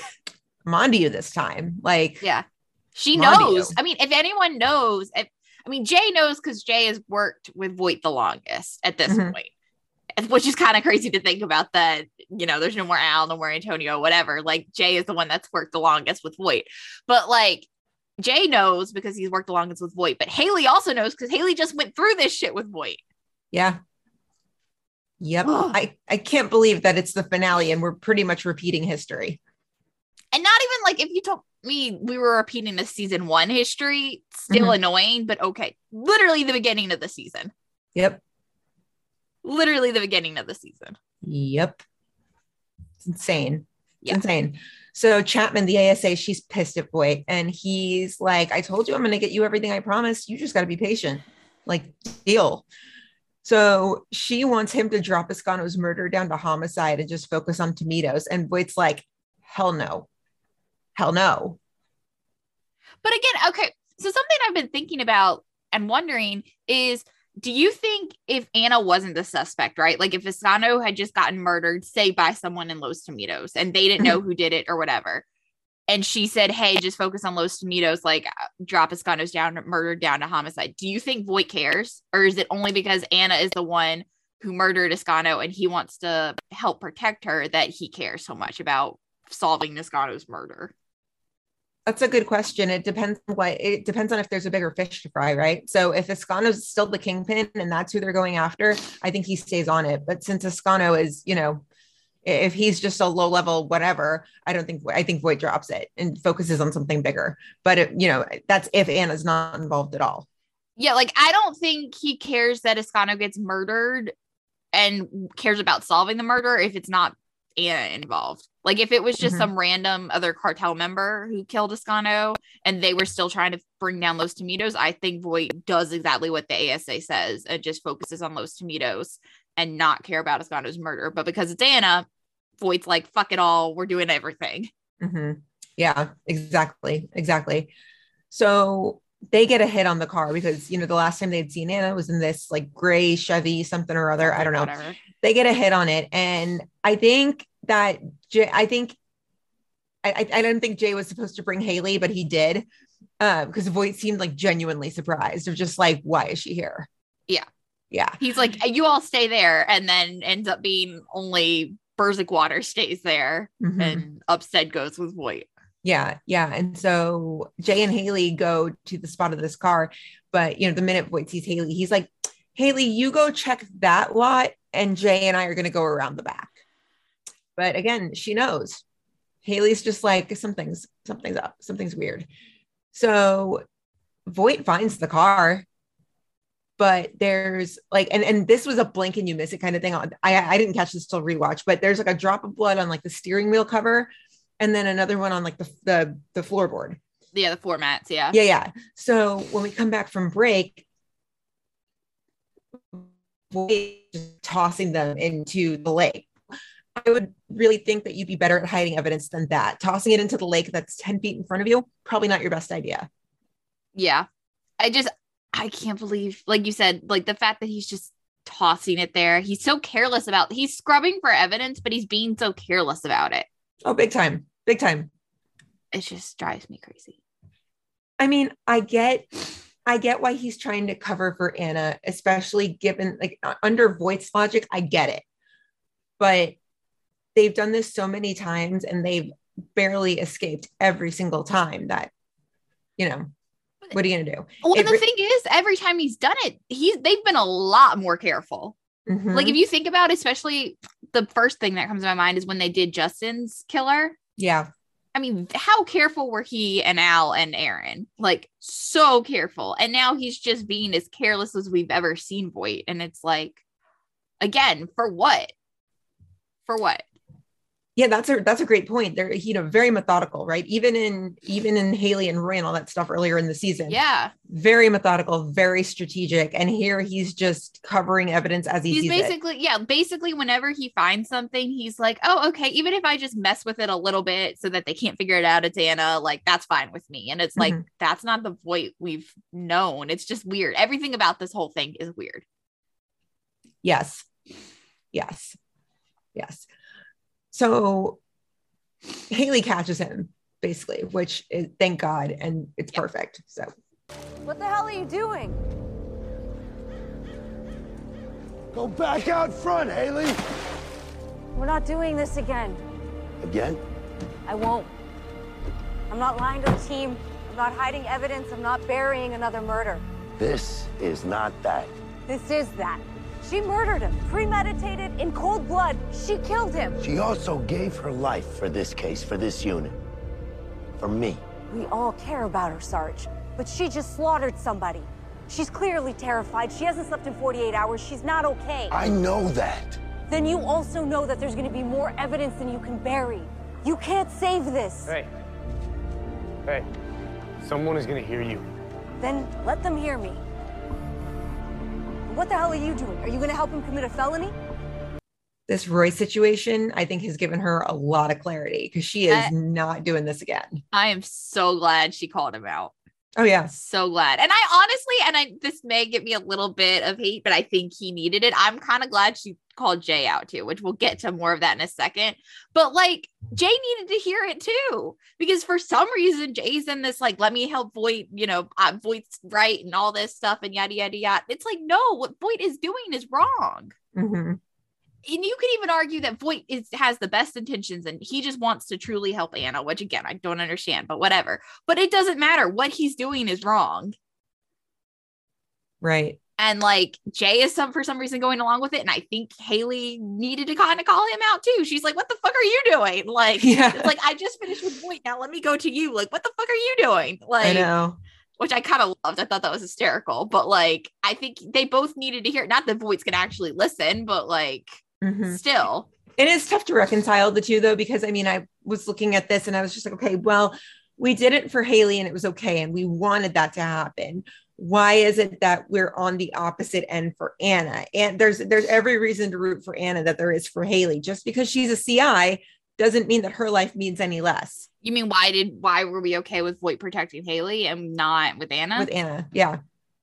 Well, first of all, I think we care about Haley as a character. She's the main character again. But I think even then, I think there was maybe a contingent that was like, I don't want to see Haley go to jail for forever, but like, she did do something wrong. I don't think anyone ever denied that Haley did something wrong. I think we were just hoping she didn't get caught, which there's a difference. That's and really, true. we wanted Voight to go down more for the whole Roy situation because it was really his fault. I mean, Haley's the one that shot the gun, but everything went, was Voight's fault ultimately. And, I think Anna is just a little different because we just don't care about her. And that sucks. And there really is if you look at both situations, like Haley should have gone down. If you really think about it logically, Haley should have gone down just like Anna should have gone down. But like, it's TV. So they are different. Yeah, I don't know whose side I'm on here, if I'm with Haley or if I'm with Jay. I see both sides. I mean, it ate Haley alive, but also, and I wouldn't want to help Voight either. He acts like he plays God, and it's just like, why do you get to decide who lives and dies and who gets to go to jail, especially when you put these people in that place? Yeah, exactly. So I'm kind of one foot in both camp, a little bit more towards Haley, but yeah, it's tough. Yeah, it's weird. So, Brandon, take it from here. Okay, so after this, Voight gets a call. Like Haley and Jay are still arguing, which I think is hysterical. And Voight's just like, "Fuck it, I get a call. This is more important." And it's Anna's sitter. And so he goes to Anna's sitter's house, and basically Anna had called the sitter and was like, meet me here, bring Rafa, like we're getting the fuck out of here. And Voight's like, tells the sitter, he's like, I promise you, like, I'm gonna help Anna. I'm gonna make sure she's okay. Just like tell me where she is. So then we're back at the 21st, and Upstead ends up meeting in the basement, and Haley's got more leads to Anna. Like Haley is like full blown steam ahead on the Anna train. And Jay's like, really, you're gonna do this and you're gonna go up there and whatever. And basically Haley ends up calling Jay out. Jay, what are you doing? Anna murdered somebody. The evidence is piling up. Yeah, I get that. Voight just wants to give her a chance. At what? At not spending the rest of her life in a jail cell. She's got a kid. She committed a murder on our time because of us, because of him. Because of us? Who asked her to kill him? Nobody wanted that. We can't do this again. You and me, we can't do it. No, we can't. And we won't. That's why I'm gonna find Voight. I'm gonna find Anna. I'm gonna find a way out of this. The right way. You can't save him from himself, Jay. You can't find a way out for him. Maybe I can. No, you can't. We did for you. And look at what that cost us. Okay, first of all, I feel like it's important to mention here, which it comes up again later on, the you and me theme that is very apparent as we got pointed out in our email last week. A listener sent it to us. I didn't realize how prominent that theme was, but it is today. I noticed it like all over the place. You and me, Upstead. You and me, Voight and Anna. You and me, Birds. Like it's all over this season. Yeah, I didn't even catch that. It's a good catch. Which it's really interesting because when you think about it, I thought the idea of this this season was supposed to be like family and home and whatever. And I think to some extent it has been. But when you think about it, you and me, it is a home unit. You and me is like two people is a home unit, but it's not a very extensive family unit. So is that also kind of the theme of like keep your family close and it's not that many people? And, it's just something I've been thinking about. Yeah, that's a good question. But I do, like I said, I'm definitely on Team Haley in this point. No, I might be forgetting something, but when she says that last part, when she's like, look at what that cost us. I'm like, okay, wait, I'm thinking, hold on. I'm like, you got married out of it. What else am I missing? They got married, but like, look how much tension I think the idea is like, yeah, they got married out of it and everything ended up okay for them, but it very easily couldn't have. And they thought they weren't going to get married for a second, and they thought Haley was going to jail. Like they had a lot of suffering before they got married. It pushed them to the brink for sure. Yeah, like there's definitely a scenario where they don't make it out of there, not alive. I think they make it out alive, but like there's definitely a scenario where Haley's in jail, they're broken up. Like it could very have easily gone the other way. Right. Haley's making it clear here though. She's, she's saying, she's like, I won't do this again. We went to the brink and it was way too close of a call, and I'm not going back out on the brink again. Why would I do that? Which I love because we've always talked about, the unit and where everyone falls and yada, yada, yada. And it used to be like Ruzek and Haley on the one side, Jay and Kevin on the other. And then you kind of got Kim, who is like kind of in the middle. Mm-hmm. But I love seeing that Haley's gone the other side. And it took her almost following Voight, doing the whole Roy situation, be like, no, like that's wrong. And I've loved seeing that she's come around and like changed her mind and be like, no, like that's not how I want to do things anymore. Mm-hmm. And Jay's a little bit more in the middle now, even though, goes back to what we're saying, that I don't know if he believes what he's saying, but yeah. Or if he believes what he's saying because the fate of the unit's at stake. And if he doesn't believe what he's saying, then the unit doesn't exist anymore. Right. Yeah. So Bursik Water comes down to the basement and they're like, okay, we think we found the stash house. Like we're moving now, which I love that Bursik Water is the one that solved this case. Really. Hell yeah. I love it for them. Mm-hmm. But anyway, Jay's like, okay, you guys go, I'm going after Voight. And all of a sudden Jay's like literally pulling out of the parking lot and Haley just flings open the door and gets in the car too. And she's just like, where you go, I go, which is a nice callback to the, is that the season 6 finale? 6. Which one was 6? Well, 6 where they're like think they're gonna be taken apart as partners, and they have that moment in the kitchen. Oh yeah! Oh my god, that's a full circle moment. I didn't even put that together. Yeah, I couldn't remember if that was. I think that's season 6. Yeah. When Jay says, "I'm going where you go." Yeah. Oh, my heart. Yeah. So of course Voight is driving like a madman after Anna, and he ends up finding her, and it is not pretty. Oh my god, no, she's a mess. Yeah, she's a mess, and honestly, I can't even, like, she clearly is not mentally with it, regardless of what we think of Anna and whether she should have done Kill Toscano. She is just not with it. She was clearly really messed up by everything that happened in this case. I think learning about that Toscano probably is the one that ordered her rape, and that Voight didn't tell her about it as soon as he found out, like she's just clearly not mentally with it. No, and that's a big lie to withhold from somebody. That's not even just a little white lie. That's huge. Yeah. So like again, not excusing Anna's behavior because she still shouldn't have killed Toscano. She shouldn't have done all the things she's about to do in 2 seconds, but like she's definitely mentally not there. And so she and Voight have this huge confrontation in some random parking lot, just like on a random whatever. And she ends up pulling out a gun and shooting Voight in the shoulder. I was actually really surprised that she did it.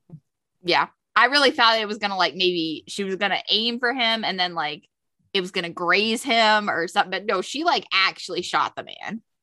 Yeah, that was crazy. I do love the way that they structured that scene though. So that like, he's trying to control, like he's trying to calm her down and everything. And Upstead shows up and they have to like run onto the scene.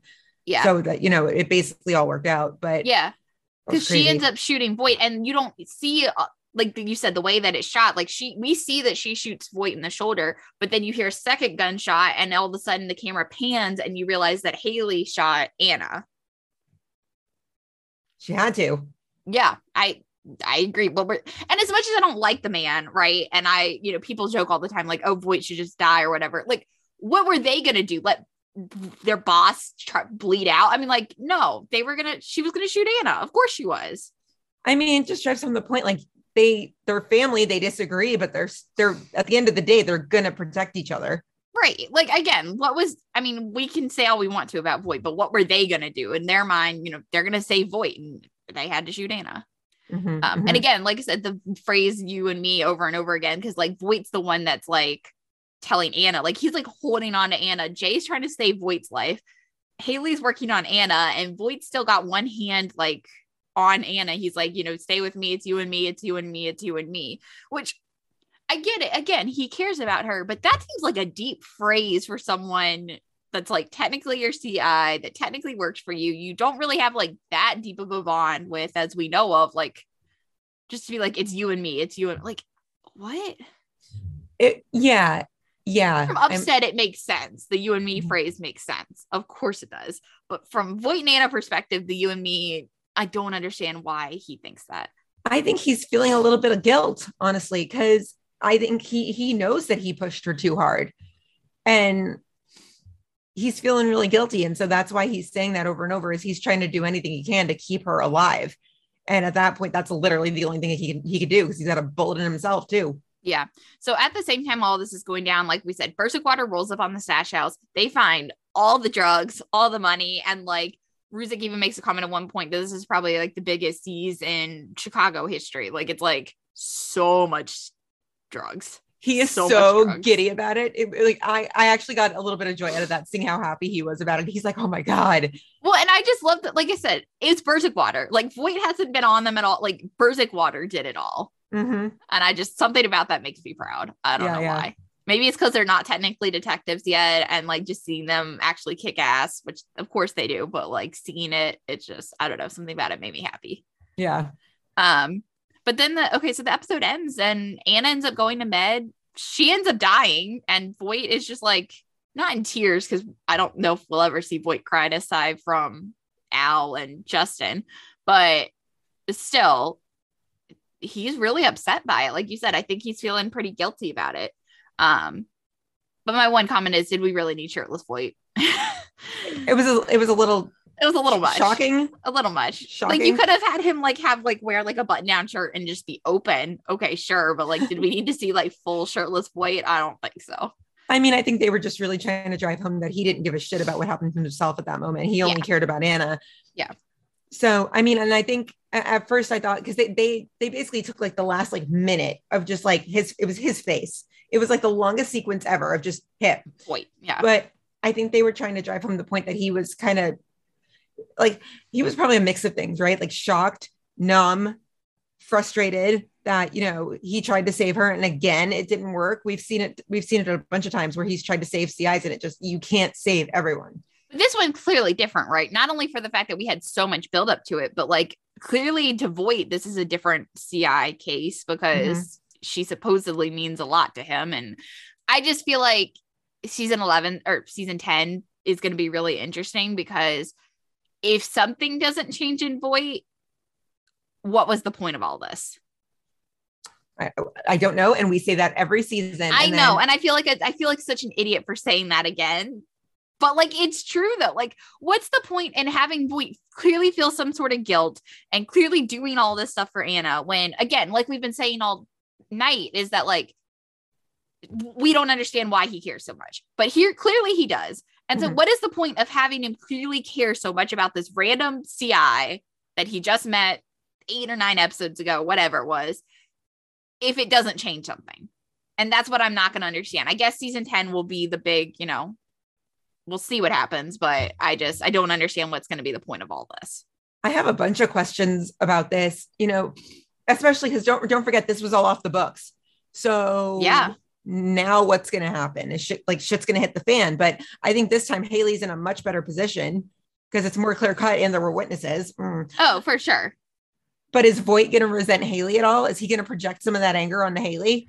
Yeah. Well, and the other thing too, that was kind of teased a little bit for the PD finale, and then I feel like didn't happen, was in interviews kind of leading up to this, it was kind of seemed like, oh, intelligence there's going to be tension within intelligence and yada, yada, yada. And like, I thought we were going for a full like intelligence against Voight situation. And we kind of got some of it, of course, like I said, with Upstead and Haley more specifically, but like, yeah, like you said, what's the fallout? Like, does Bersikwater find out about all of this? And like, how do they feel? Or are we just going to start season 10 on like a totally different spot?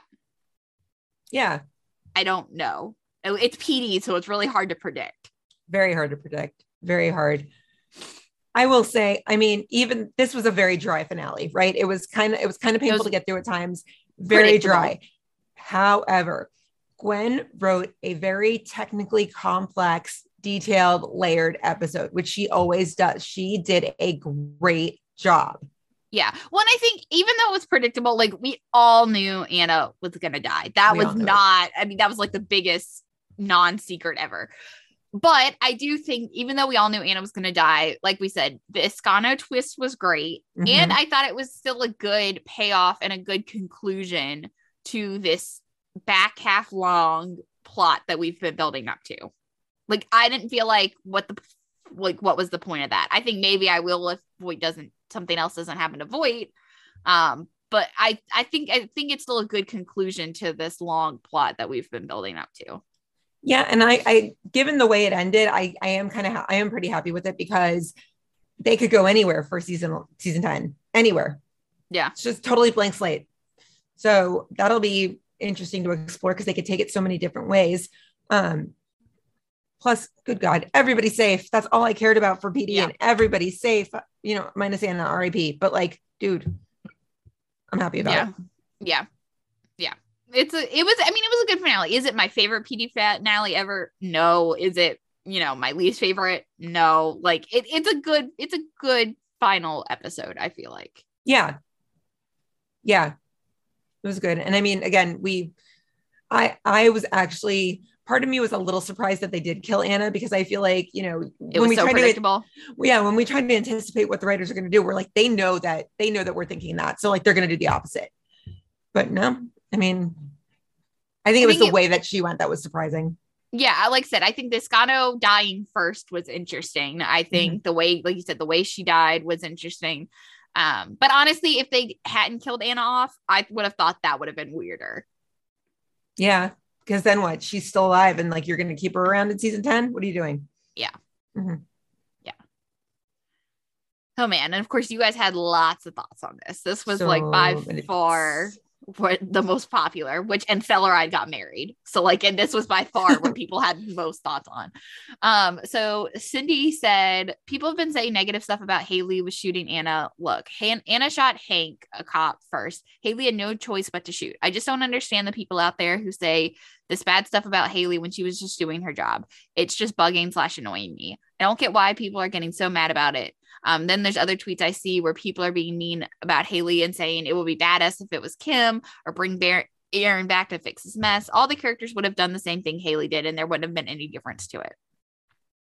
I think all the characters would have done the same thing. I agree. I think there is a little more weight to it because it's Haley, and given everything, like you said, how season 9 started with the Roy stuff and, her feelings about it, I think there's a little more weight to the situation given that it's Haley.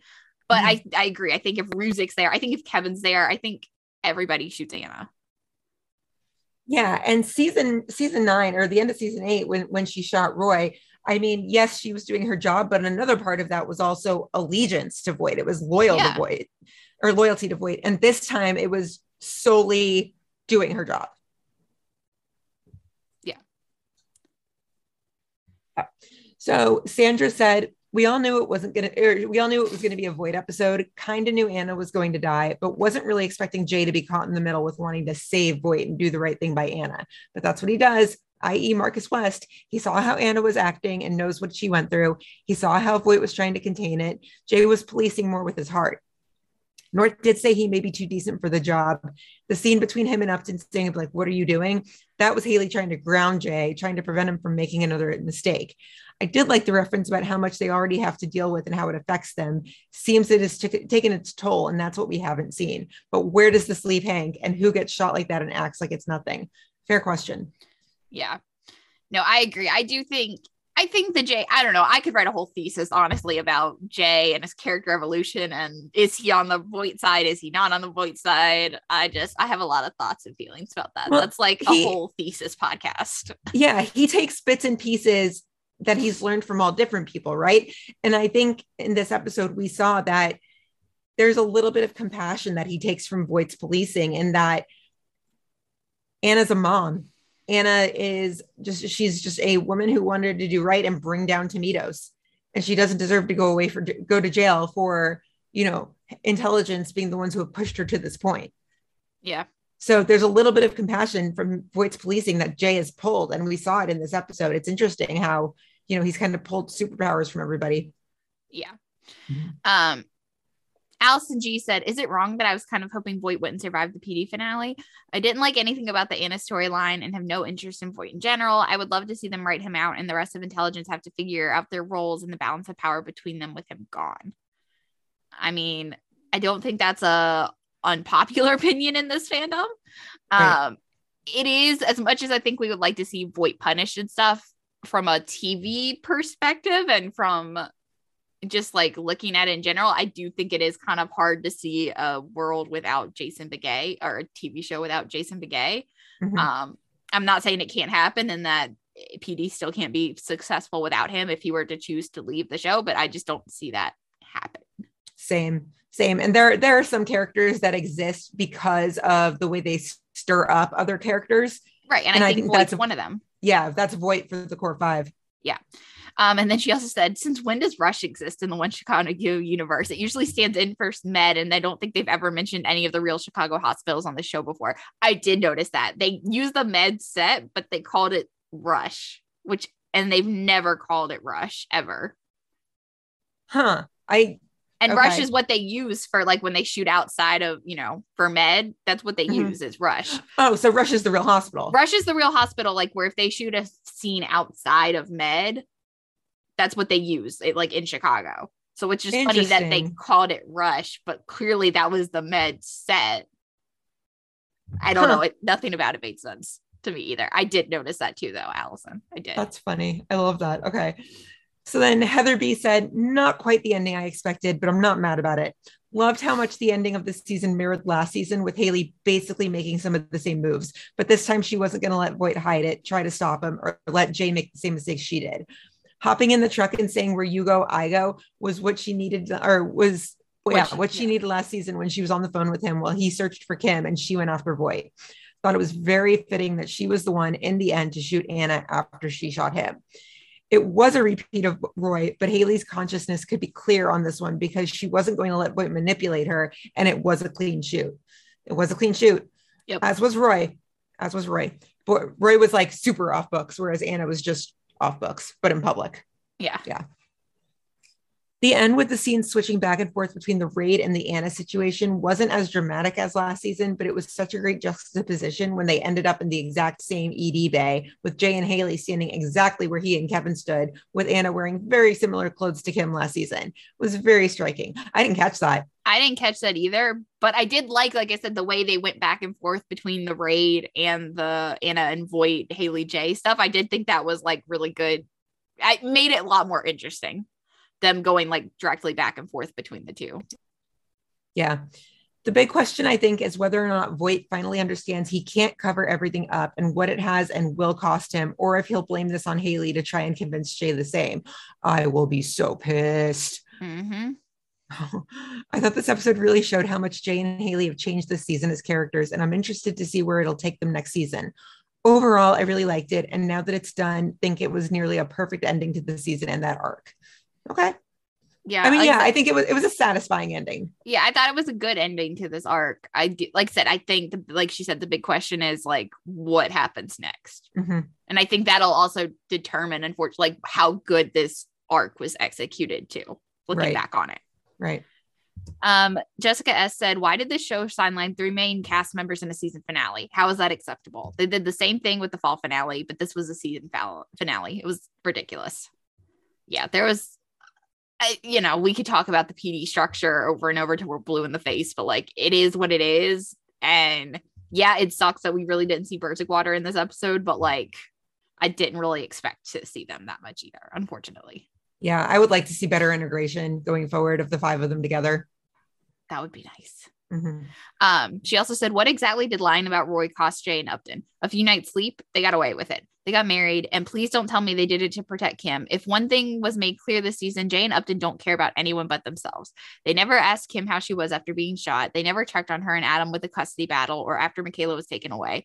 And they never asked about Adam after he almost died. This team is not a team. It is Birzigwater versus Vupstead. So Vupstead. Oh man, that's actually a good point. I think we've got to just imagine that they asked about it in the white space in our heads. That's what I'm saying is like, is that a character thing? Is that them truly not being a team, or is that just a result of the writing and the way the episodes are structured? And I don't know. And I think it's hard to say because we don't know, but like, I don't know. That's a fair thing to gather based on what we're seeing. That's a fair thing to infer. Yeah. But I mean, I think they care, but I think it's just the way it's split. It's always Upstead and Voight and Berzickwater. I mean, don't forget, Jay is the one who found Kim. Yeah. She also said, I know you guys like the idea of Jay in charge, but he is so self-righteous and hypocritical. In 816, Kim was bleeding out and dying, and Jay is all up Adam's ass about warrants. But sure, it's fine to break the law if it helps him and Upton out. No problem. Also, Jay and Upton constantly involve themselves with Voight's mess and then get all in a way that they are in his mess. Maybe stay out of it for a change. Voight doesn't want them involved. He makes that clear over and over again. Voight is who he is, and he owns that. Jay and Upton act like they are these great by-the-book cops, but their actions say otherwise. And I understand it isn't black and white. I just wish Jay and Upton would stop acting like they are better than everyone else. I can't defend that. There are points of that are not inaccurate. Not at all. Yeah. I do say the one thing I will say is I don't think that they feel like they're better than everyone else. No, that would be my only thing. Like I said, I do think sometimes they feel like they're very by the rules and then they do stuff that is not great. Like you can argue, I can agree with some of these other points, but I do think I would push back on the fact that I don't think they act like they're better than everyone else. I don't think they do. Especially not Haley. I don't think Jay does either, but especially not Haley. Haley's fucked up more than a lot of them have. It's a really good point about, Jay was all up Adam's ass in 816. And then in this one, he's willing to, but I think, and that's what, but the rules. And I think that's, it goes back to this whole season for Jay, to me, feels like he's been the most out of character since we've known him. And what changed and yada, yada, yada, was the Haley stuff, whatever. I didn't get to really go back and watch the beginning of season 9, even though I don't want to, because I didn't like the beginning of season 9 that much. But for the Jay character growth, I feel like I need to go back and watch. I mean, I don't know if I would say it's out of character. I think after we talked to Derek and he, kind of defended the whole phrase of being out of character, I was like, okay, yeah, I see things differently now. Out of character. At least what I have, I guess, maybe envisioned his character to be, or what up until a point I thought his character was, and this went against what I thought. Let's put it that way. I don't know if. Yeah, but for what? Like, I don't know. We could have a whole argument about, and this goes back to the mid-season more than anything, of like what changed? Is it going through the Haley stuff? Is it just everything in his history with Voight? Like, that's the part I don't understand. I mean, I think a little part of him connected with Anna too, not to the degree that Voight did, but a teeny tiny part of him. Yeah. I don't know. I could just, like I said, I have a whole thesis, and somewhere there's a thesis paper about Jay Halstead in my brain, and I don't think it'll ever come out, but like somewhere in my brain there is. Yeah. Maybe a bonus podcast, maybe a patron exclusive. Yeah. Brenna's Jay Halstead theory. Yeah. I mean, Jessica made some good points. Yeah. Yeah, and then she also just said her last point was the Roy storyline being brought up again, but still no closure for Kim, the actual victim. You have to cry or you'll laugh. Yep. Yeah. So Alexa S said, how is it that Haley's up and moving around during this episode after she was in that huge blast last week? Would have thought she would have had to stay at Med for a night or to be monitored. I mean, TV magic, but yeah, it's stupid. It makes no sense. TV magic. She got lucky. I don't know. And that's the kind of thing that they always give the excuse for, of like, well, we have to tell this case in 42 minutes and some things just end up on the cutting room floor. Yeah. Happens. And then she said, when Ascano didn't come out of the bakery, I originally thought that he could have gone out a back door, but then to find out that Anna killed him, wow. Anna really is taking things into her own hands. I don't blame her. I wouldn't trust Voight either. Never trusted him in the first place, period. I don't think it's that she didn't trust him. I think she snapped. Well, I mean, he lied to her. So like, how can I think she trusted him till then. And then he lied to her. Yep. Yep. I don't know. And then she says, it does seem as though Jay and Haley have switched sides lately, like Haley from bad to good and Jay from good to bad. I wouldn't say that Jay's gone good to bad. I think Jay's a little bit more towards the center at the moment, but it changes. But for Jay, that's like basically going bad. Yeah. I mean, compared to where Jay was, like he may as well as like gone to the bad side. Yeah, but it's the same way that's the same way that on Med we have a new version of Ethan, right? I think Jay's evolving just like every human being does. So I think he wavers at times. Yeah. Yeah. And then she said, Voight really does not know when to stop. He keeps pushing and pushing and pushing till someone breaks. And even then he just doesn't stop. And to me, that's not okay to be doing. And look at where it ended up for Anna. She died, which is exactly the opposite of what he wanted to happen. Yep. Jess V said, I almost don't know how to feel about it. As an isolated episode, I think it was great. The pacing, the intensity, the acting, they hit it out of the park. Looking at it as the conclusion of the season, I'm just exhausted. It's the same thing we always get.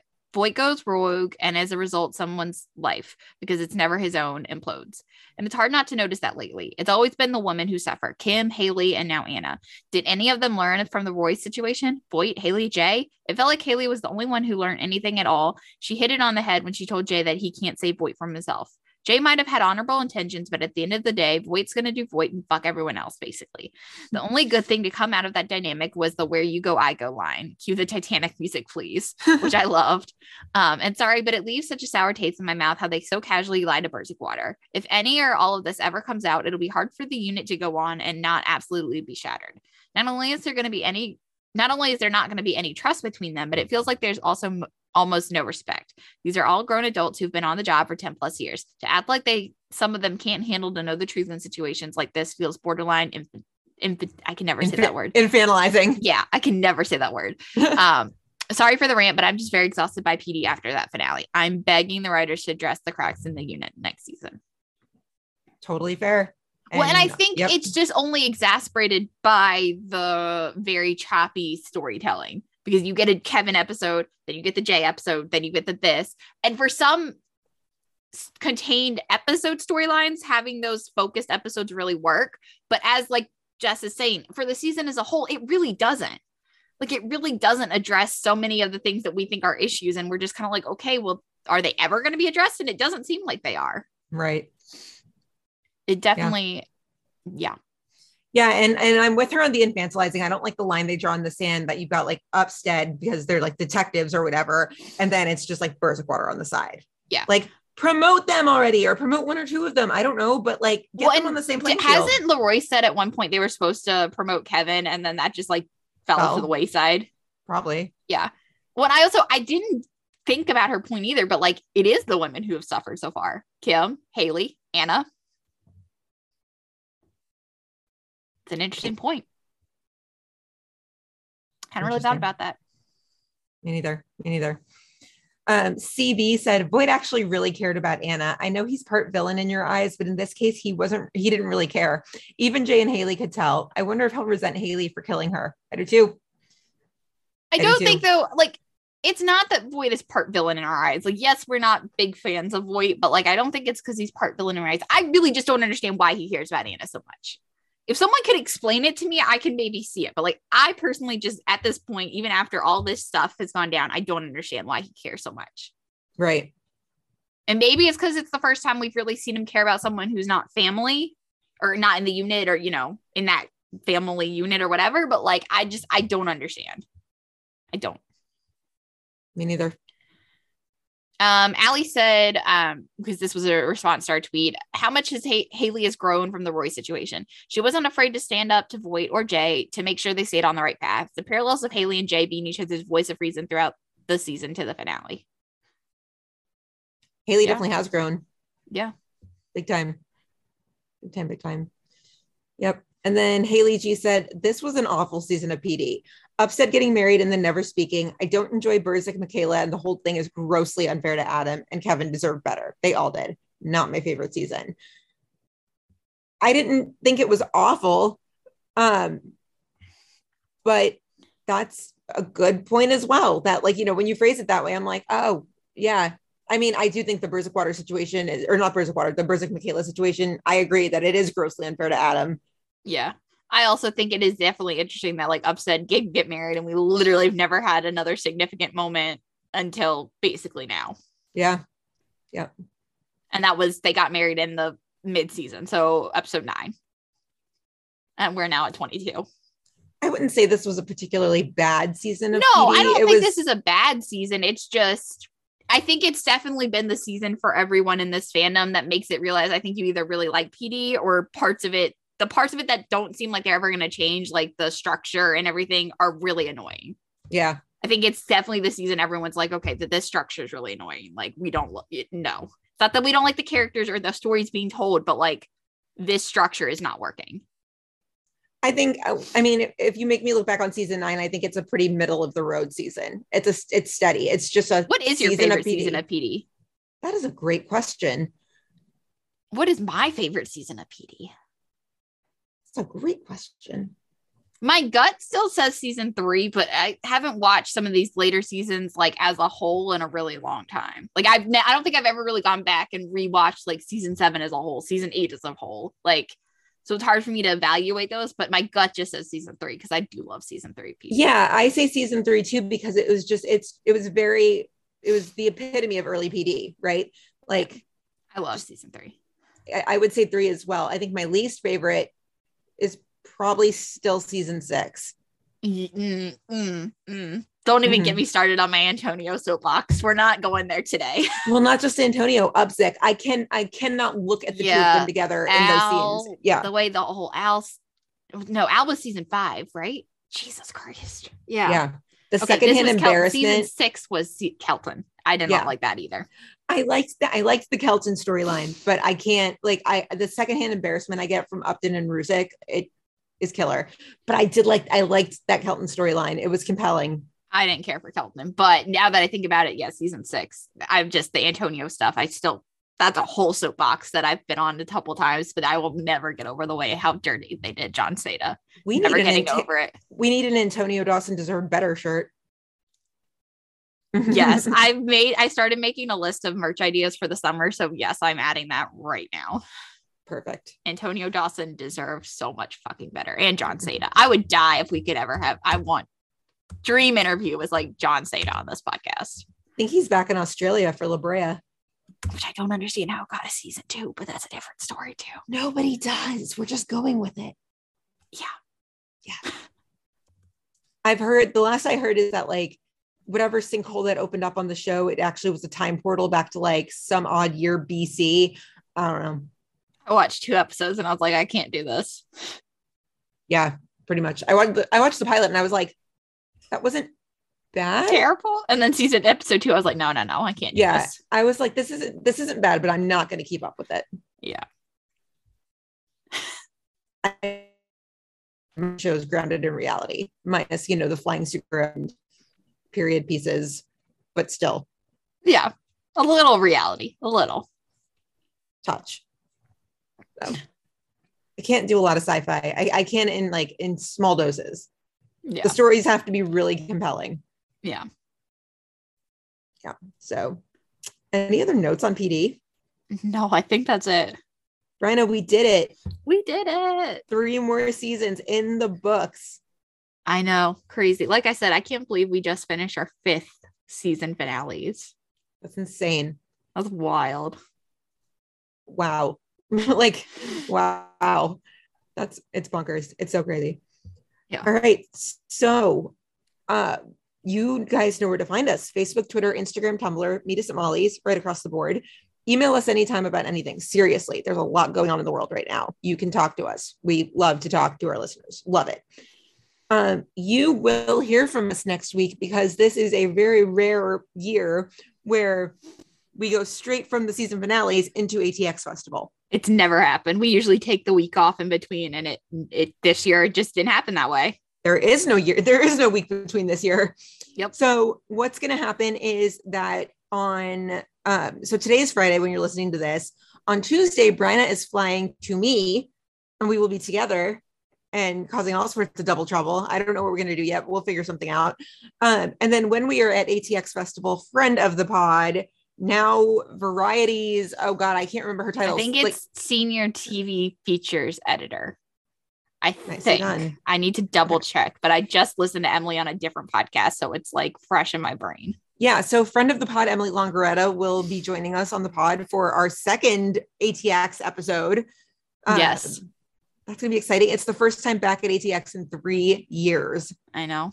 I can't believe it's been 3 years. I know. It's like crazy to think too. I was like looking back at pictures of our friends the other day, and it's like crazy to think how much in everyone else's lives have changed in the last 3 years. It's big crazy. Time. Big time. It's insane. So you will hear from us next week, and then we're probably going to take a week off because we need sleep. And cannot guarantee it'll be next Friday. I don't know when we'll record. We haven't set that up with Emily yet. So like it may be Saturday or Sunday. It could be Monday. Nobody knows yet. But you will hear from us at some point. We will have an episode coming out from ATX. Let's put it that way. Yeah, we will. And now that it's hiatus, remember things get to be flexible. Yeah. So yeah. Yeah. It's hiatus now. That's so crazy to say. I know. I'm like, okay. Yeah. Well-deserved break. Well-deserved break. And then once we hit the middle of June, July is probably when the withdrawals will set in. For now, we're gonna enjoy watch some other shows. Yeah, I want to rewatch The Boys ahead of next week. Oh man, that's a tall order. We could probably rewatch some of it when you're here. I want to rewatch season 2. I think it's been because it was 2020 when it last came out. I don't remember a ton of it. Oh shit, you're right. So I feel like I want to rewatch season 2 this weekend. But other than that, yes. Well, cool. So yeah, again, meet us at mollys@gmail.com. Follow us individually on Twitter. I'm at Gina Watches TV. Bryna. I'm at Bryna K13. And yeah, we'll see you on socials and happy hiatus, y'all. Bye.